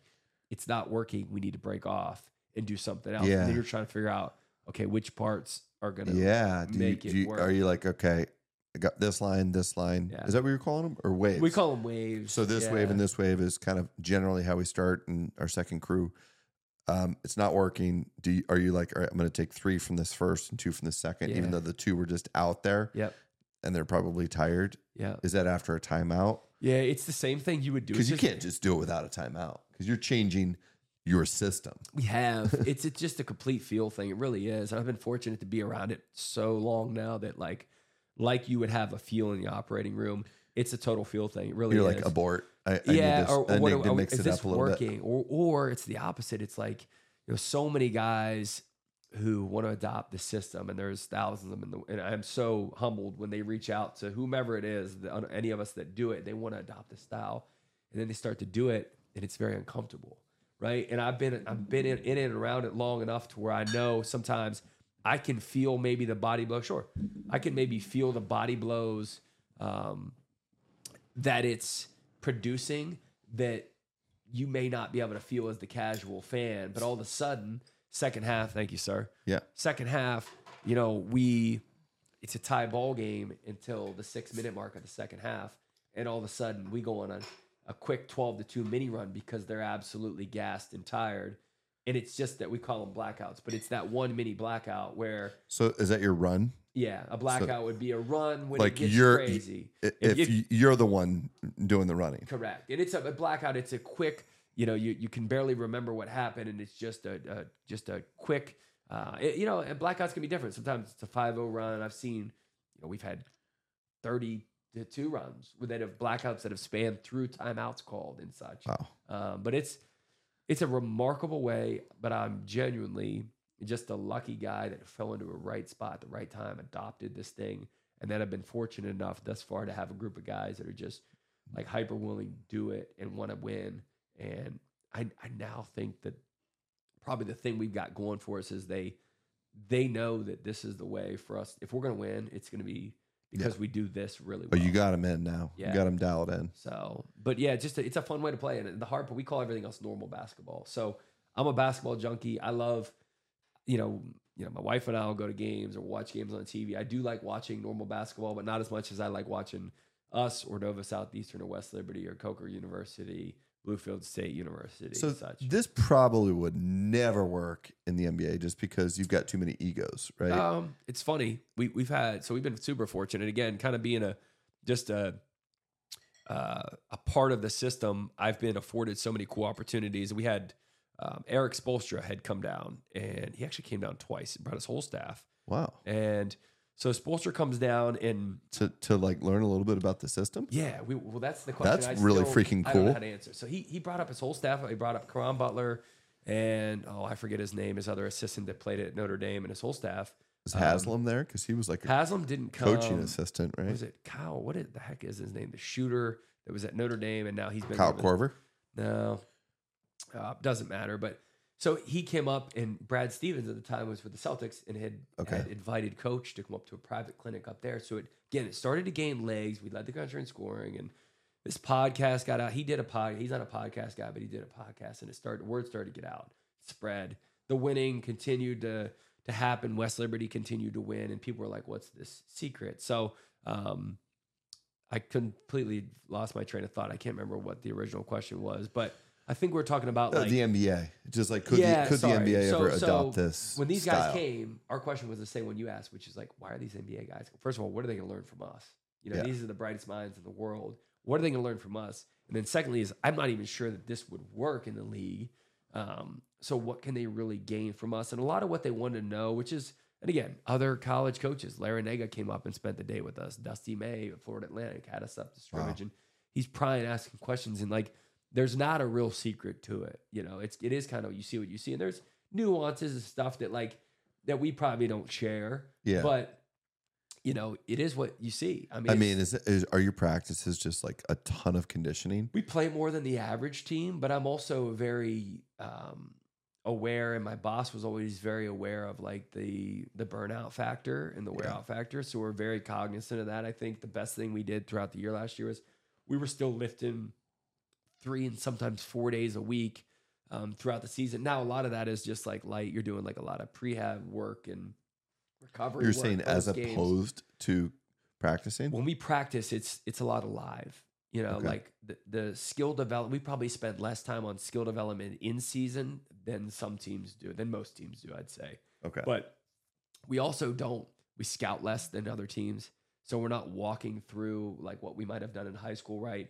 We're Because not it gonna- doesn't really matter, right? I mean, you're if you do playing it the right, system. Yeah, I mean, if there's certain things we don't want to be ignorant to it. Like I'll know everything that they do. It doesn't mean I'll share it with our guys, though. Right. Right. But so I'll give our guys far less than the next team, typically. But if we do what we do and we do it really well, it matters more about the time and attention to just that than it does to our opponent. So Yeah. I want to know personnel. We talk about KYPL, like know your personnel. We want to know personnel, but we care far less about every little nuance, every set play they run, where they're going Yeah. to be. How So to if you're guard it. playing a team, have you ever gotten to a position where you're like, oh, I don't think we can do this system. We need to go back to regular basketball. Has that ever happened? Well, the night before the national championship game, we were sitting 2 nights before the national championship game. We were sitting there. You can imagine the feeling we're feeling, which is like the only other team that in the country at that time. So that was doing it to the level we felt like we were doing it. Just in all honesty, was West Liberty. So they win a semifinal. We win a semifinal. We're sitting there in this ballroom, and we're sitting around like, what are we going to do? You know, what do we change? Do we try to alter or adjust? It's like, you know, the best offense playing the best offense, right? Sure. But it's also the best defense playing against the best defense.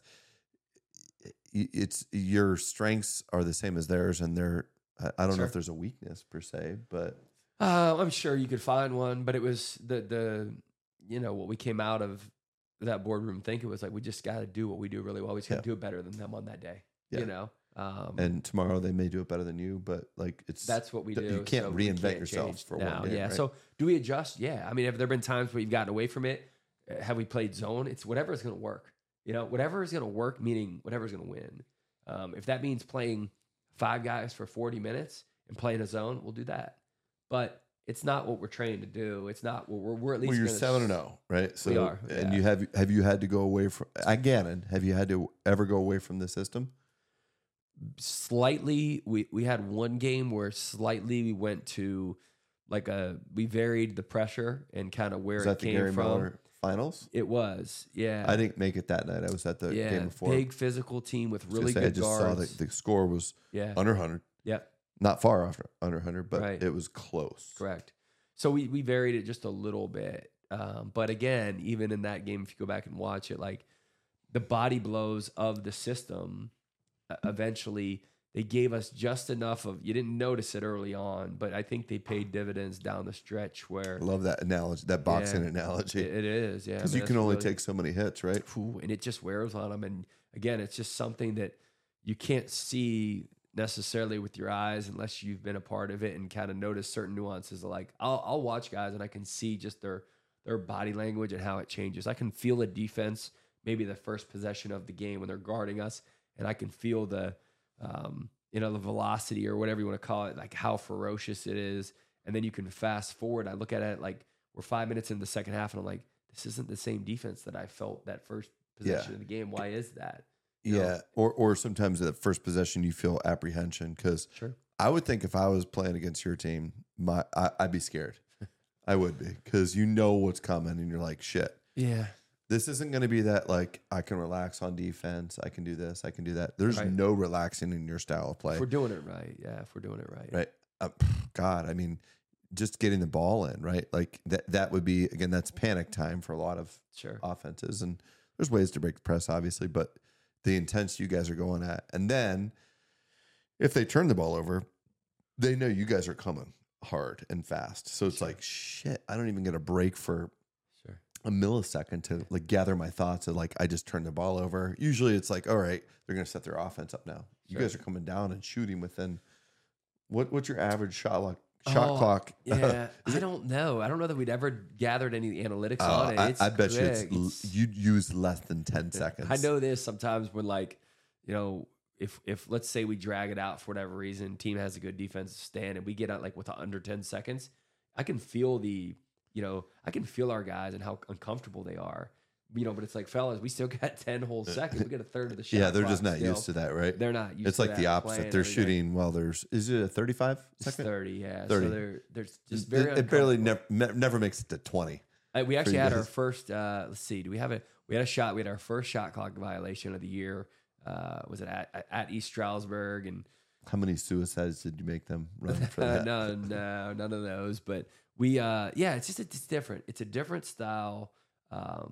I'm not surprised that you're kind of enamored with it. And I appreciate the fact that you are, because I am too. You know, I am too. Yeah. And I'm a fan of it. I really am. Like, it's fun to watch and script. And again, it's also why I struggle. Like, I have a lot of friends in coaching who they want to have coaching conversations. And like, if we want to talk strategy, I struggle to have conversations with guys that aren't playing this way because it's so non-traditional. And different. Yeah. You know what I mean? Not good or bad one way or another. It's just my interest now is this. Yeah. This style. I want to talk about this in the press. Yeah. And angles and the tiny little nuances of it, as opposed to, and it might be of like, you know, if you're a doctor and I want to be only in the specialty, I want to work pediatric, whatever, you know, and the same sort So of again, thing. I'm a hip and knee surgeon. Sure. So for me to like sit back and listen to somebody talk about how they do a rotator cuff repair, it's like, I don't do that. Sure. Right.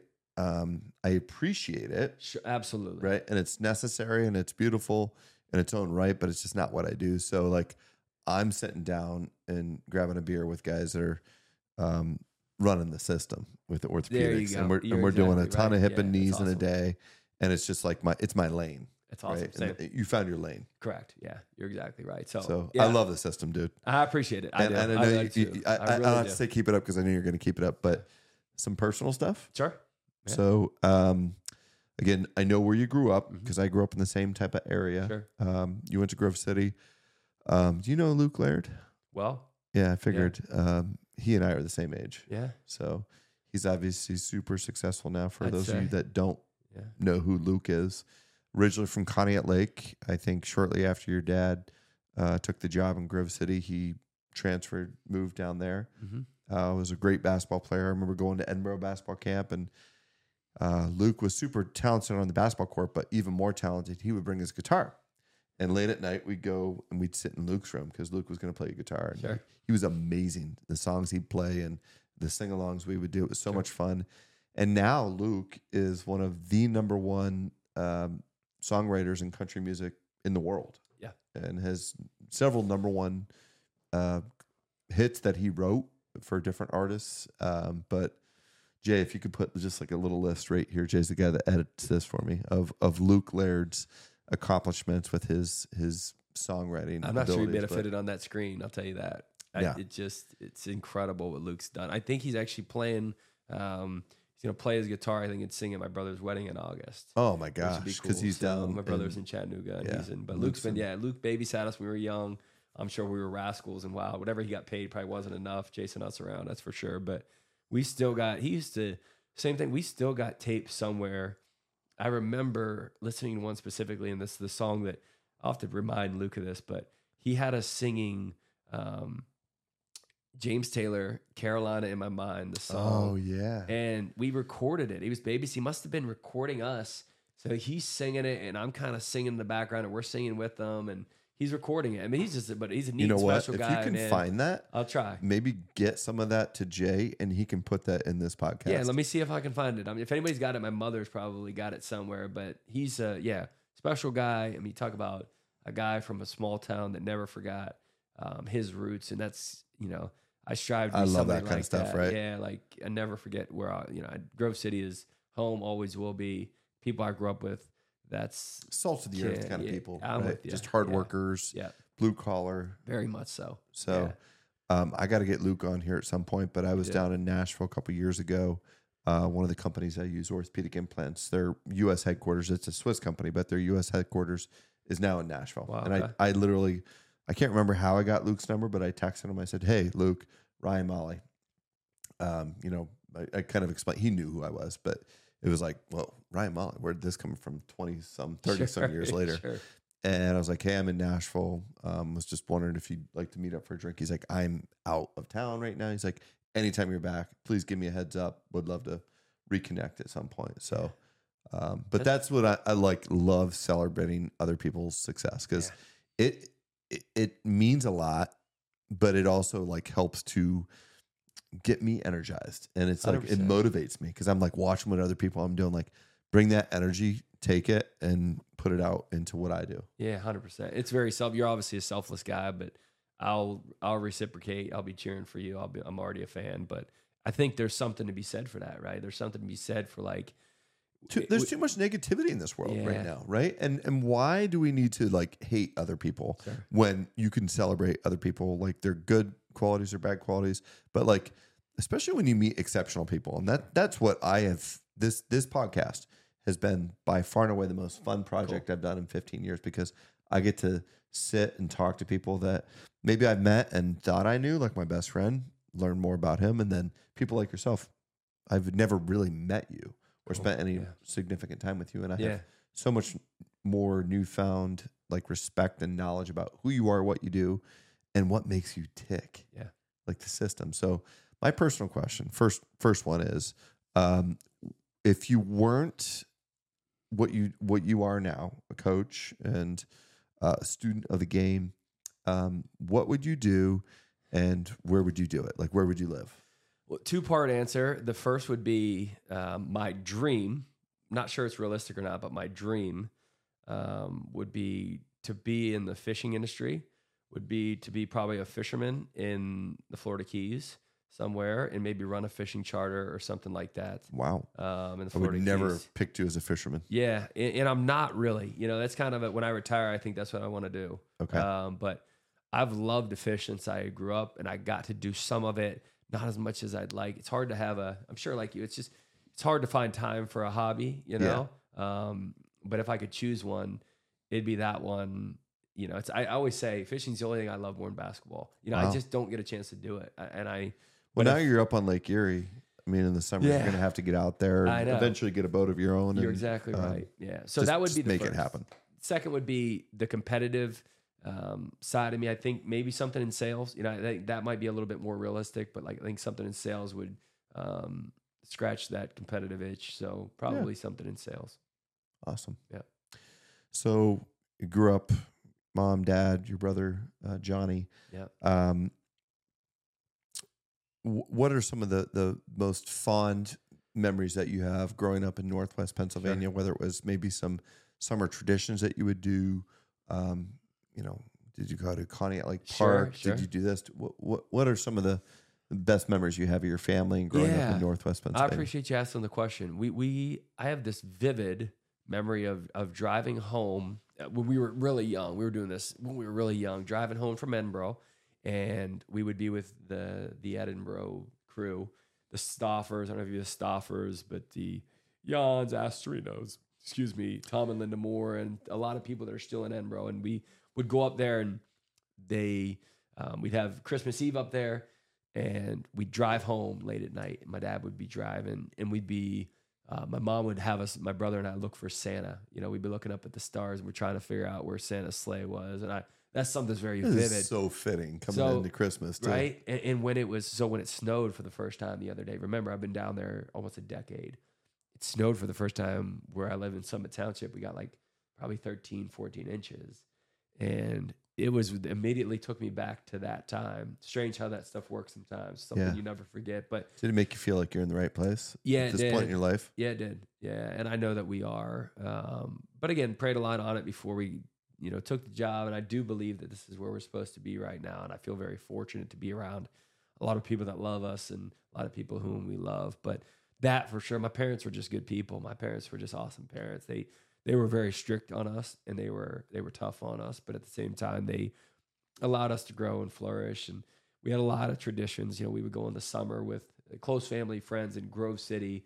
We'd always go to the Outer Banks. So it was a summer tradition. The Outer Banks, a lot of the stuff that we did was geared around basketball, as you can imagine. So my dad would take a same thing. We'd go to the state championships. We'd go, we'd have certain get-togethers after. We always had a holiday tournament at Christmas. My parents were great entertainers, and they were great connectors, and they wanted community and people to be taken care of. So they'd invite everybody to the house after our annual Christmas tournament, at Grove City High School, and everybody be at the house. So that and a million more things. But do you take any of those qualities from your parents? I try to. Boy, like it's funny how the older you get, you look back and you realize just how they do it. I mean, just phenomenal people, and it's probably spent all our childhood kind of butting heads with them. But then the more you start grow to appreciate it, right? Boy, it's like how they juggle it all. And then you look at my mother. Sometimes it's like, I mean, she's got me and my brother and my father, and we're butting heads because we're all,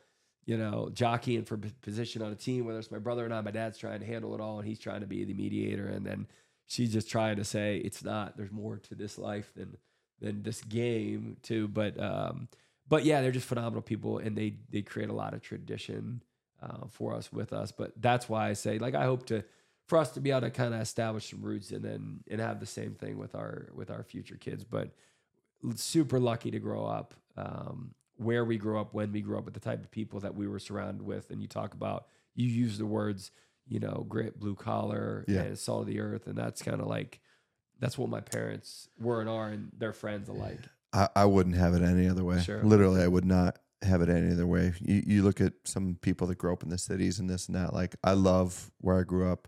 Used to have to ride my bike over to Nathan Hager's house. He was my closest friend, 3 miles away. Sure. Yeah, so I'm going to ask a question. I think I know the answer. Maybe this is like rumor. Maybe it's not. So my parents are always like, yeah, so Johnny, your brother, he was named after Johnny Burchard because your dad really liked the style of Johnny's ball. And by the way, I think Johnny Burchard would have fit into the system quite well. Would he? Oh, yeah. Johnny Burchard just stopped in the office a few weeks ago. Yeah, I'm sure he's becoming a fan. I don't know of if yours. we've got Johnny to a game yet. We'll have to get Johnny Burchard to a game, but I don't. But I'll let you continue. Was that part of the? Was that the? Well, it was just am I correct? Was your brother? But there's the second part is, I think you're named after my guy. I wish I was named after our guy.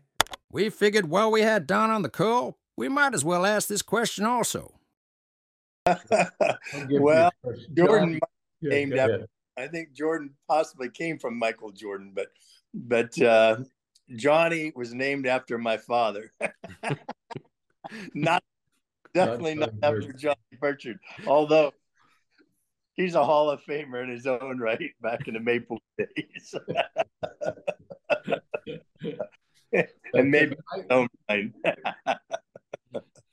My oldest son is Nathan. He's not named after Johnny Burchard. And the youngest son is Nick, and he's not named after Johnny Burchard. Johnny was a great player for us, though, and he's a character and still a good friend. He's something else.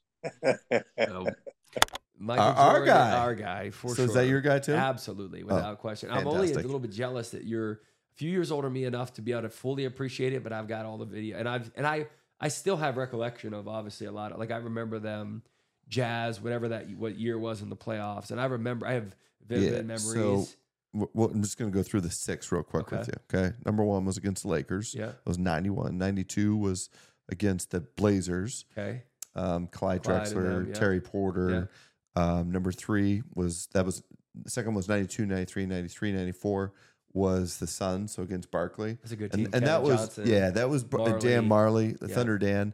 That was the best chance that Charles ever had. And he won the MVP that year. Wow, And Jordan was really pissed off that he won that. That was coming off the 92 Who else Olympics. did they have besides Kevin Johnson, Marley? Who else? I can't think of anybody else that they would have rolled the eyes. Yeah. Why am I drawing a blank on this right now? We're gonna look it up once we're Okay. done here, and maybe Jay put the 2 rosters. Then obviously Jordan, dad dies, goes into retirement, plays baseball for a year and a half, comes back. Nick Anderson from the Magic, who beat them and eliminated them, had the balls to say number 45 is not nearly as good as number 23 was. And then that was all Jordan needed. He's like, screw it. I was going to say the F word, but screw it. Bring it out of the rafters. I'm putting 23 back on. And then the next year went on to dominate. That was the 70s or the Supersonics, 96. They won their first championship with the second three-peat. Dennis Rodman was part of that team. Yeah. Bill Wennington was part of that team. Steve Kerr was part of that team. He was the new John Paxson. Yep. And then the last two, it was against the Jazz. Byron Russell, Stockton, Malone. Yeah. Hornacek. Jeff They had Hornacek. the He was big- one of my favorite. They always had him guard Jordan, Yeah. right? I mean, he guarded Jordan the vast So those majority are the of the time. ones that I remember the most. Antoine Carr had the orange goggles. Carr, Remember yeah, him? Yeah, sure. Who was the tall? They had the tall white guy with the kind of the military cut. No, like the Oh, flat yeah. top. Greg Ostertag. Greg Ostertag. Yep. Yeah, they had Ostertag. So that's kind of my vivid memories. I don't know that I was named after Jordan. I don't think I was. You know, Really? Maybe I should start to claim it. I know. I don't know that Did I you was. ever ask your parents? I think that I have, and I think the answer is no. But I'm not so sure it wasn't prevalent enough at the time where I should maybe react. so that was but- a Maplewood rumor. Okay. That was a Maplewood rumor, and that's what I was always told. Johnny was Johnny And Burchett. I don't know that Johnny was Johnny Burchett, but I'm not sure I've ever asked about Johnny. I'm not, again, Ask that question. I'll ask again. Okay. You know how sometimes time takes away memories, but I'll ask again. But I'm pretty sure I wasn't, surprisingly, and I don't know that my brother was either. But Yeah. So, what you mentioned you love to fish, sure. but what do your wife and you like to do? We What are your love- pastimes and hobbies? Yeah, well, we love spending time together because we don't get a ton of it. Yeah. You know, she is hardworking and so successful in her own right, and just is committed to her work. So it's just the time is awesome. But we've got a golden retriever. We've got a 4-year-old golden retriever. So we like to walk. Down there we lived a mile from the beach, so walk them to the beach, but. We're foodies, we like to eat, so we love to go to dinner and try new spots. It's our favorite thing to do. All right, so we're gonna go to that next, Okay. but By far and away, it's our favorite thing to do. I mean, we so that's love Karen to, and I. yeah, We are foodies. love it. We would love to. Well, we like to We gotta spend a grab ton dinner of time. sometime I'd love together. to. We'd love to, but we spend a ton of time researching like where we're gonna go, what the spot's about, and we talk about it. And I think sometimes we get into the hype of it, and then we go. And so that was I'll say this: there's some great food spots that we've been to in Erie already. Okay, let's get them right now. Okay. Well, but what I was gonna say was it was a tough adjustment coming from South Florida with so many people and so many. The volume of great restaurants there compared to here is oversaturated. But so we've been. Let's see. I'll tell you where we've been thus far. We've been to Skunk and Goat Tavern okay. out in northeast. Yeah, northeast. Yep, it's a good really, vibe. Really solid, good vibe, ambiance. Food was good, service was good. We've been to the Cork a handful of I times. was gonna say that's kind of a good staple. You're not Yeah. gonna get a bad meal at the Cork. Right. It was. Do you get the Himalayan sea salt with your steak on it? I'm not sure. We've had steak there, and I'm not sure that we did. What did we get the last time we've been there? Sometimes we'll do a lot of apps. We'll do a lot of apps and then split an entree. By the time we've ordered our 5 apps, we're not so hungry for our entree and split an entree. But done the Cork a few times. I could tell that might be a staple. Yeah. We've been down to the oyster Bay bar, House. the Bay House. So John Melody, do you know John yet? I don't know John. I don't. So think, John but was a I've heard the name. podcast guest. Okay. You'll have to watch his episode. Okay. Great guy. He was the soccer coach at Mercier's when I was there. Okay. Super successful. I Wow. mean, they went to the Final Four Wow. for D2 soccer Wow. my freshman year. Mm. It's a good time. Mercier's, our hockey team was D1. Wow. Went to the Frozen Four. about Played that? Michigan. University of Michigan in the How about Frozen that? Four. Wow. And lost 3-2. That was my senior year. But John Melody, restaurateur, owns Bay House. So what else is on your list? We've been to Miscusi. Yep. Solid.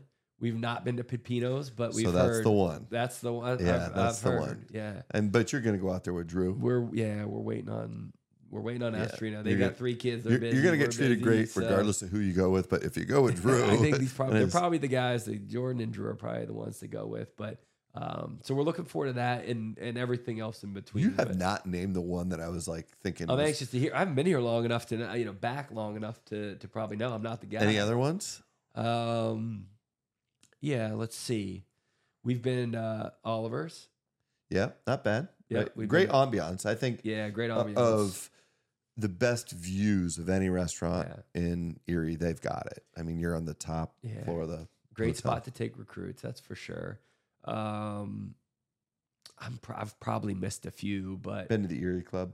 been to the Erie Club. Yeah, yeah, that's good like spot. private, Yeah. but Nice. very nice. Great meals. What am I missing? What's the best? Oh man, it's just down from the Cork, Bar Ronan. Been there, really good. Yeah, Actually, shocking that I didn't say this because surprisingly, one of the best burgers I've ever had. Have you so had I was it? there. I was there last night. The Lucy Burger. You had it. So, It's so incredible. there was 5 of us there, and my buddy Travis, who you know, Travis. Yeah. I had a work dinner last night with Trav. New project we're working on. Can't really spill the beans just yet, but it's really cool. And 3 other people that had never been there, and Travis and I are like, "There's only one thing to get for It's the incredible. entree," It's incredible. and I don't share my burger. I'm sorry. I wouldn't expect you to. It's freaking amazing. Yeah, It's but who would expect greasy that, right? in a non like unhealthy kind of way. Like you Yeah. almost feel like you're healthy when you're Sure, eating that sure, burger. The Shishito Peppers is a great Had app. 'em. They make a good like handmade potato chip with like a dip with like a bunch of vegetables. Yep. The one we found last night app wise was the fried chicken. They have Ooh, these little not tried nuggets that. and there's like a dip that Pretty good. really good. The They're- pork belly was good. Did you Pork have belly. that? We had the pork belly. Yeah, very good. Yeah. We've done the ramen there. We've done some So ramen. Tino loves the ramen. Yeah. Him and Luca will split.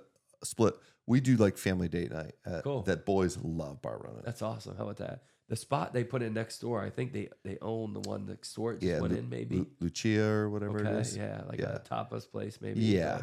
Yeah, I heard it's. I heard the food's good, but I heard it's just very small because you got to think of where it went in. I think that was icing on the lake Okay. before, and it's just not a very Tight. yeah.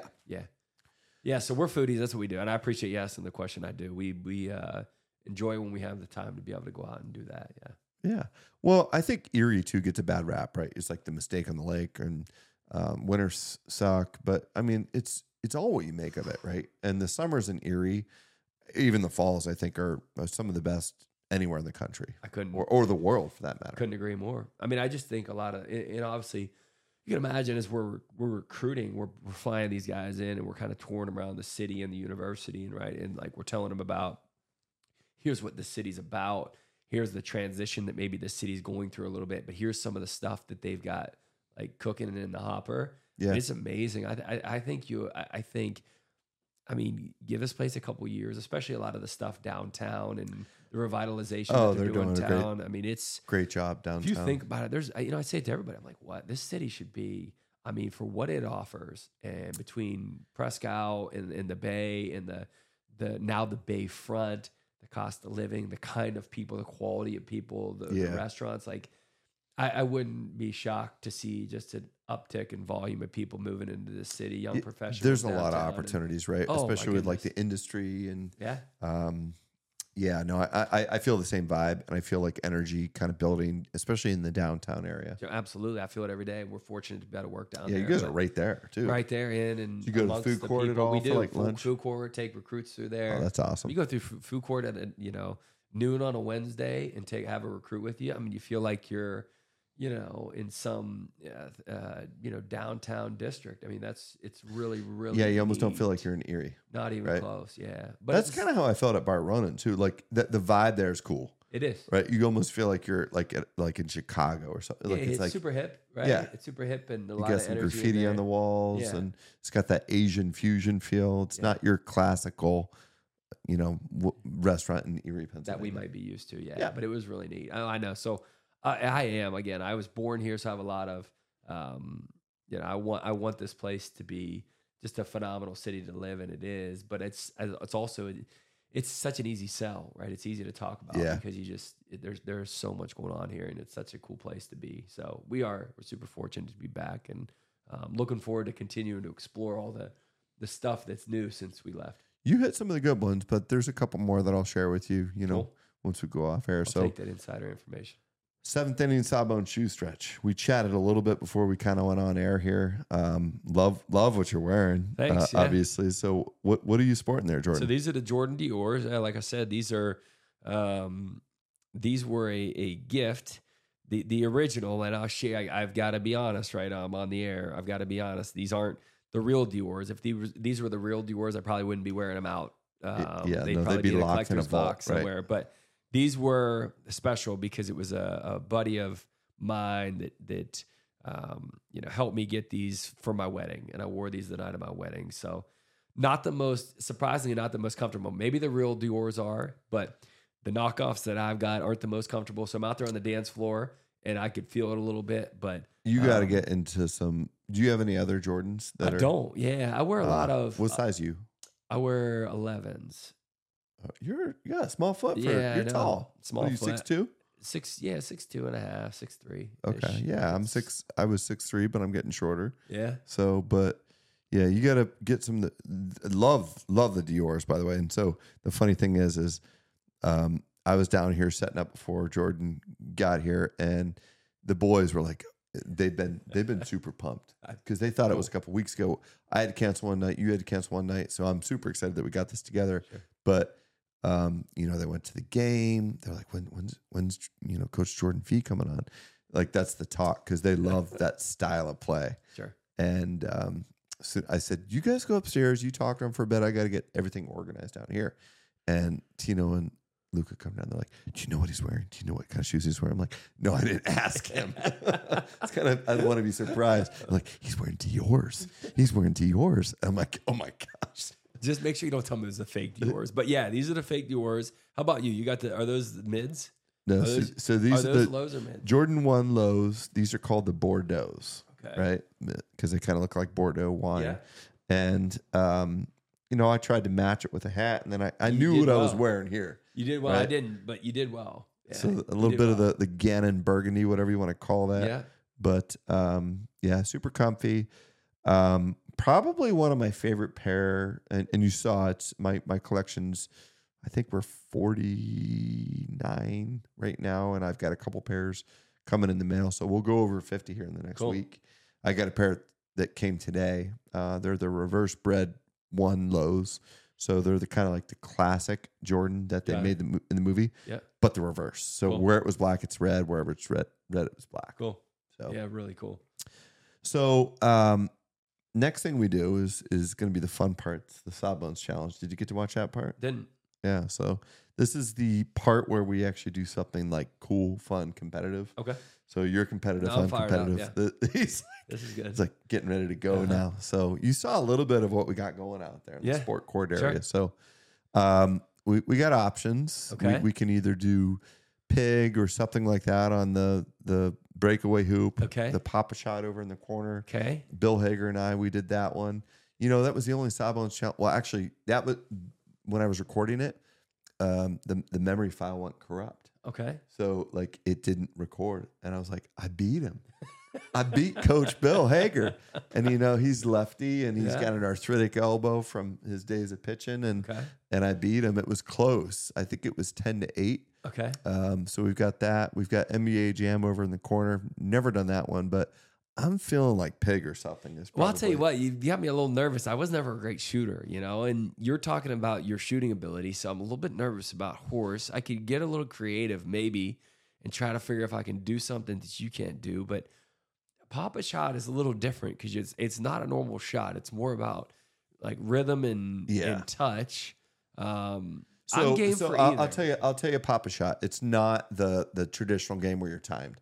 What we've done just to make it a little less chaotic, because when I go pop a shot, I'm just gonna be honest, I become a bit of an asshole.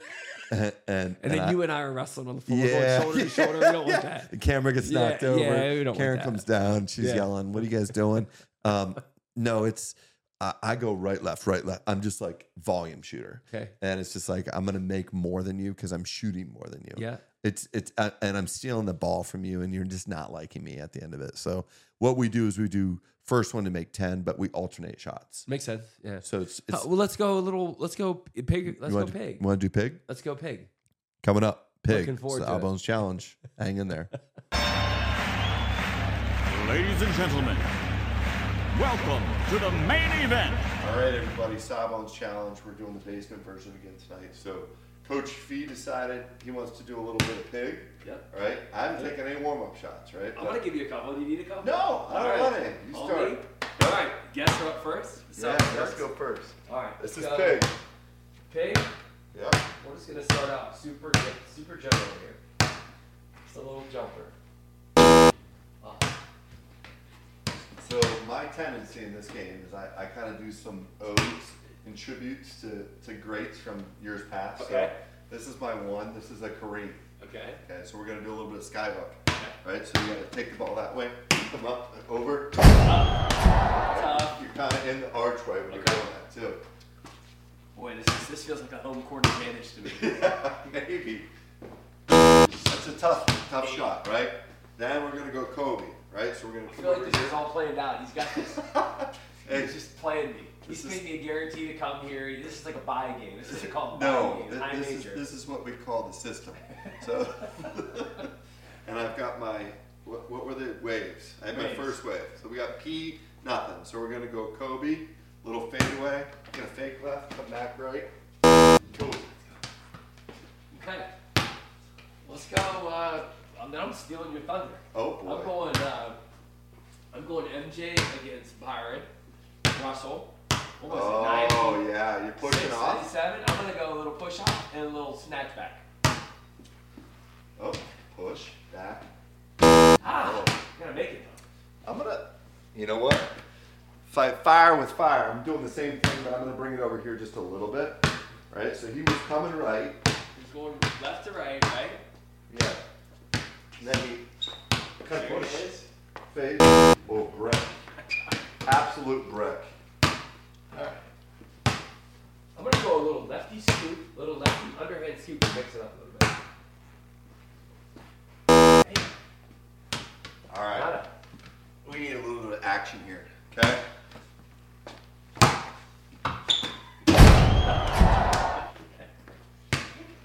I hope I don't break your light. Oh, there it is! Oh! Nice. All right. Now we just gotta feel the flow a little bit. A little turnaround. Bingo. Oh, the brick. We're going straight free throw here. Oh, the pressure's on. We'll go free throw back. Gotta be a back. Man, All right, we're gonna fade this way, back. Oh, go another free throw back. Go one hand. No two hands. One hand. ooh, Then so count. it doesn't count? Yeah, I call back. Okay. We're coming back to we're going right to left here. Faking right, coming back left. I didn't call it bank, but. Doesn't matter. Faking right. Oh! Yeah. Come on. We're going deep. He's feeling the We're finish going here. deep. I don't think I'm even on the camera angle here. Oh! I hit my rim on my hat. Here's my chance. All right. I opened the door. We want a little reverse, except your head's got to be on this side of the rim. A little touch shot. Oh! PPI. P, yeah, it is P to PI. Okay. Go a little. I gotta stay in this thing. So I gotta do what I can make, but I got a feeling a bounce here. Ooh. Well, it's gonna fall eventually. Nice with a little fade. We'll go 1 foot better. We'll go 1 foot free throw kind of ish run.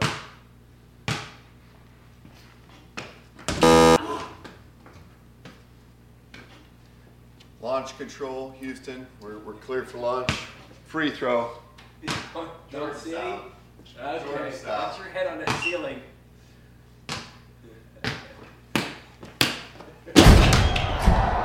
I think I landed before I touched it. I was worried about your ankle, now I'm worried about mine. Alright. There's not much I'm good for, but I might be good for this.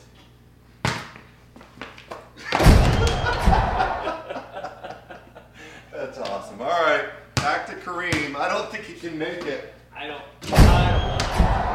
But I gotta be positive here.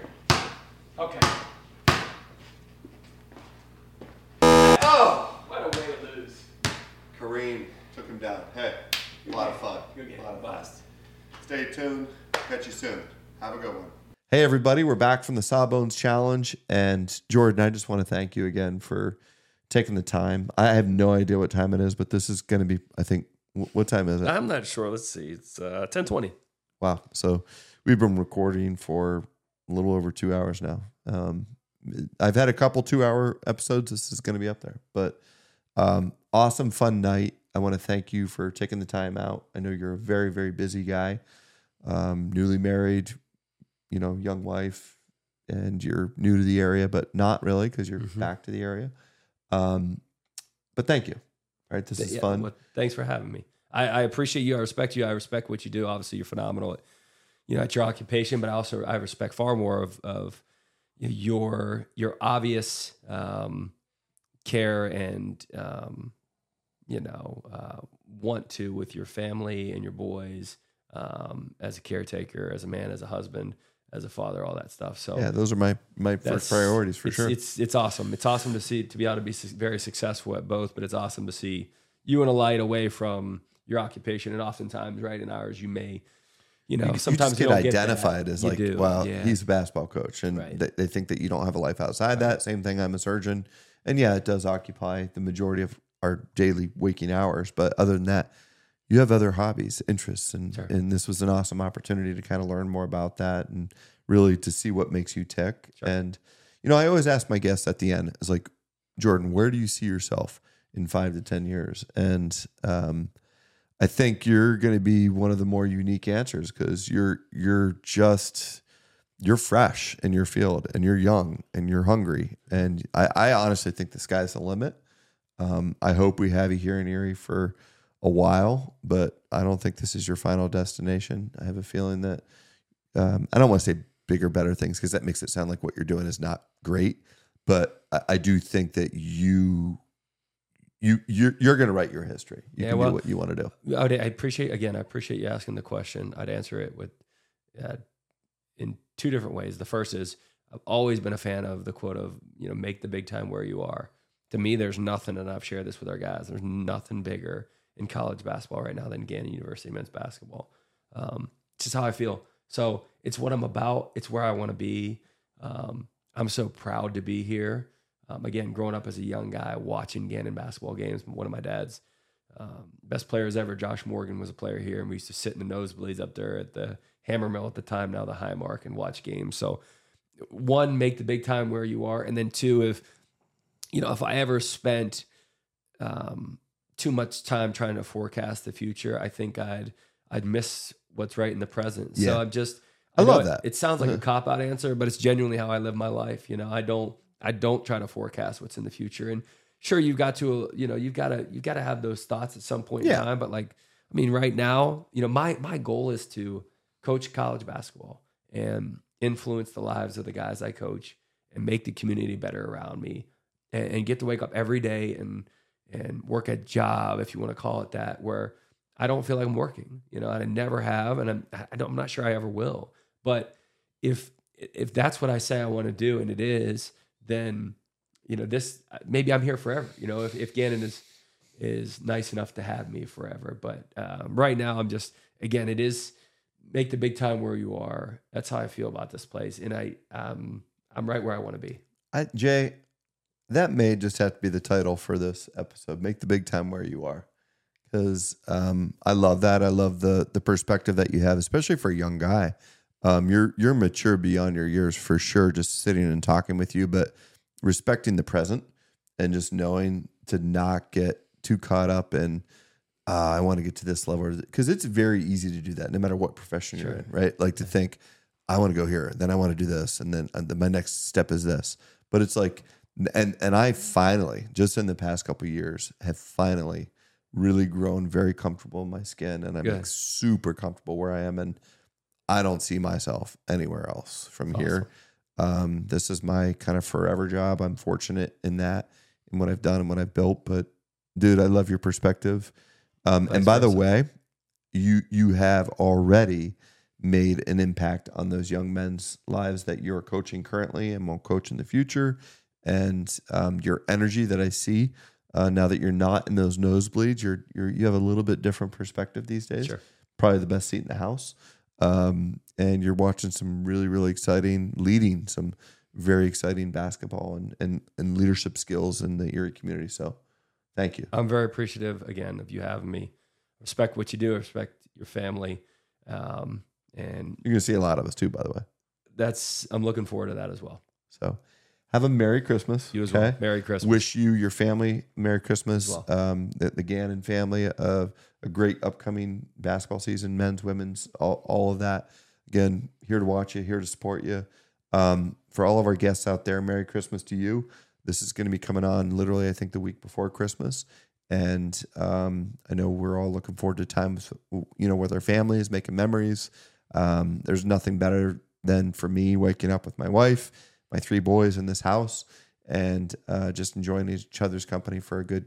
I always take the week off between Christmas and New Year's, and I'm going to do that this year. Will probably till the day I die. But thank you. Subscribe, support, ask us questions. If you have any guests that you'd love to see, help me with the Luke Laird one. Okay. Gotcha. Got to get Luke on here. I think that'd be super exciting. Maybe get him to play a couple songs for us. And really cool. Other than that, have a great night. We'll see you soon. Take care. Well,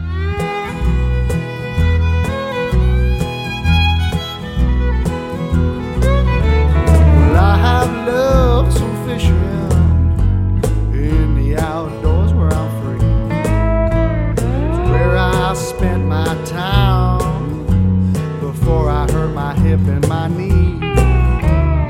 When that doctor asked me, son, how'd you get in this condition? I says, they saw bones, I'm just carrying on an old family tradition.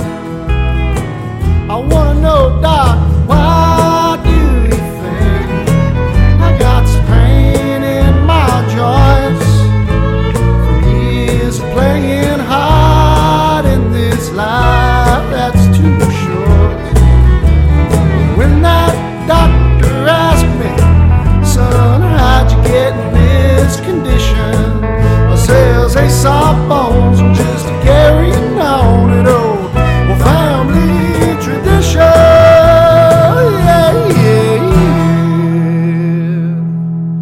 yeah. Tell me all about it, Doc.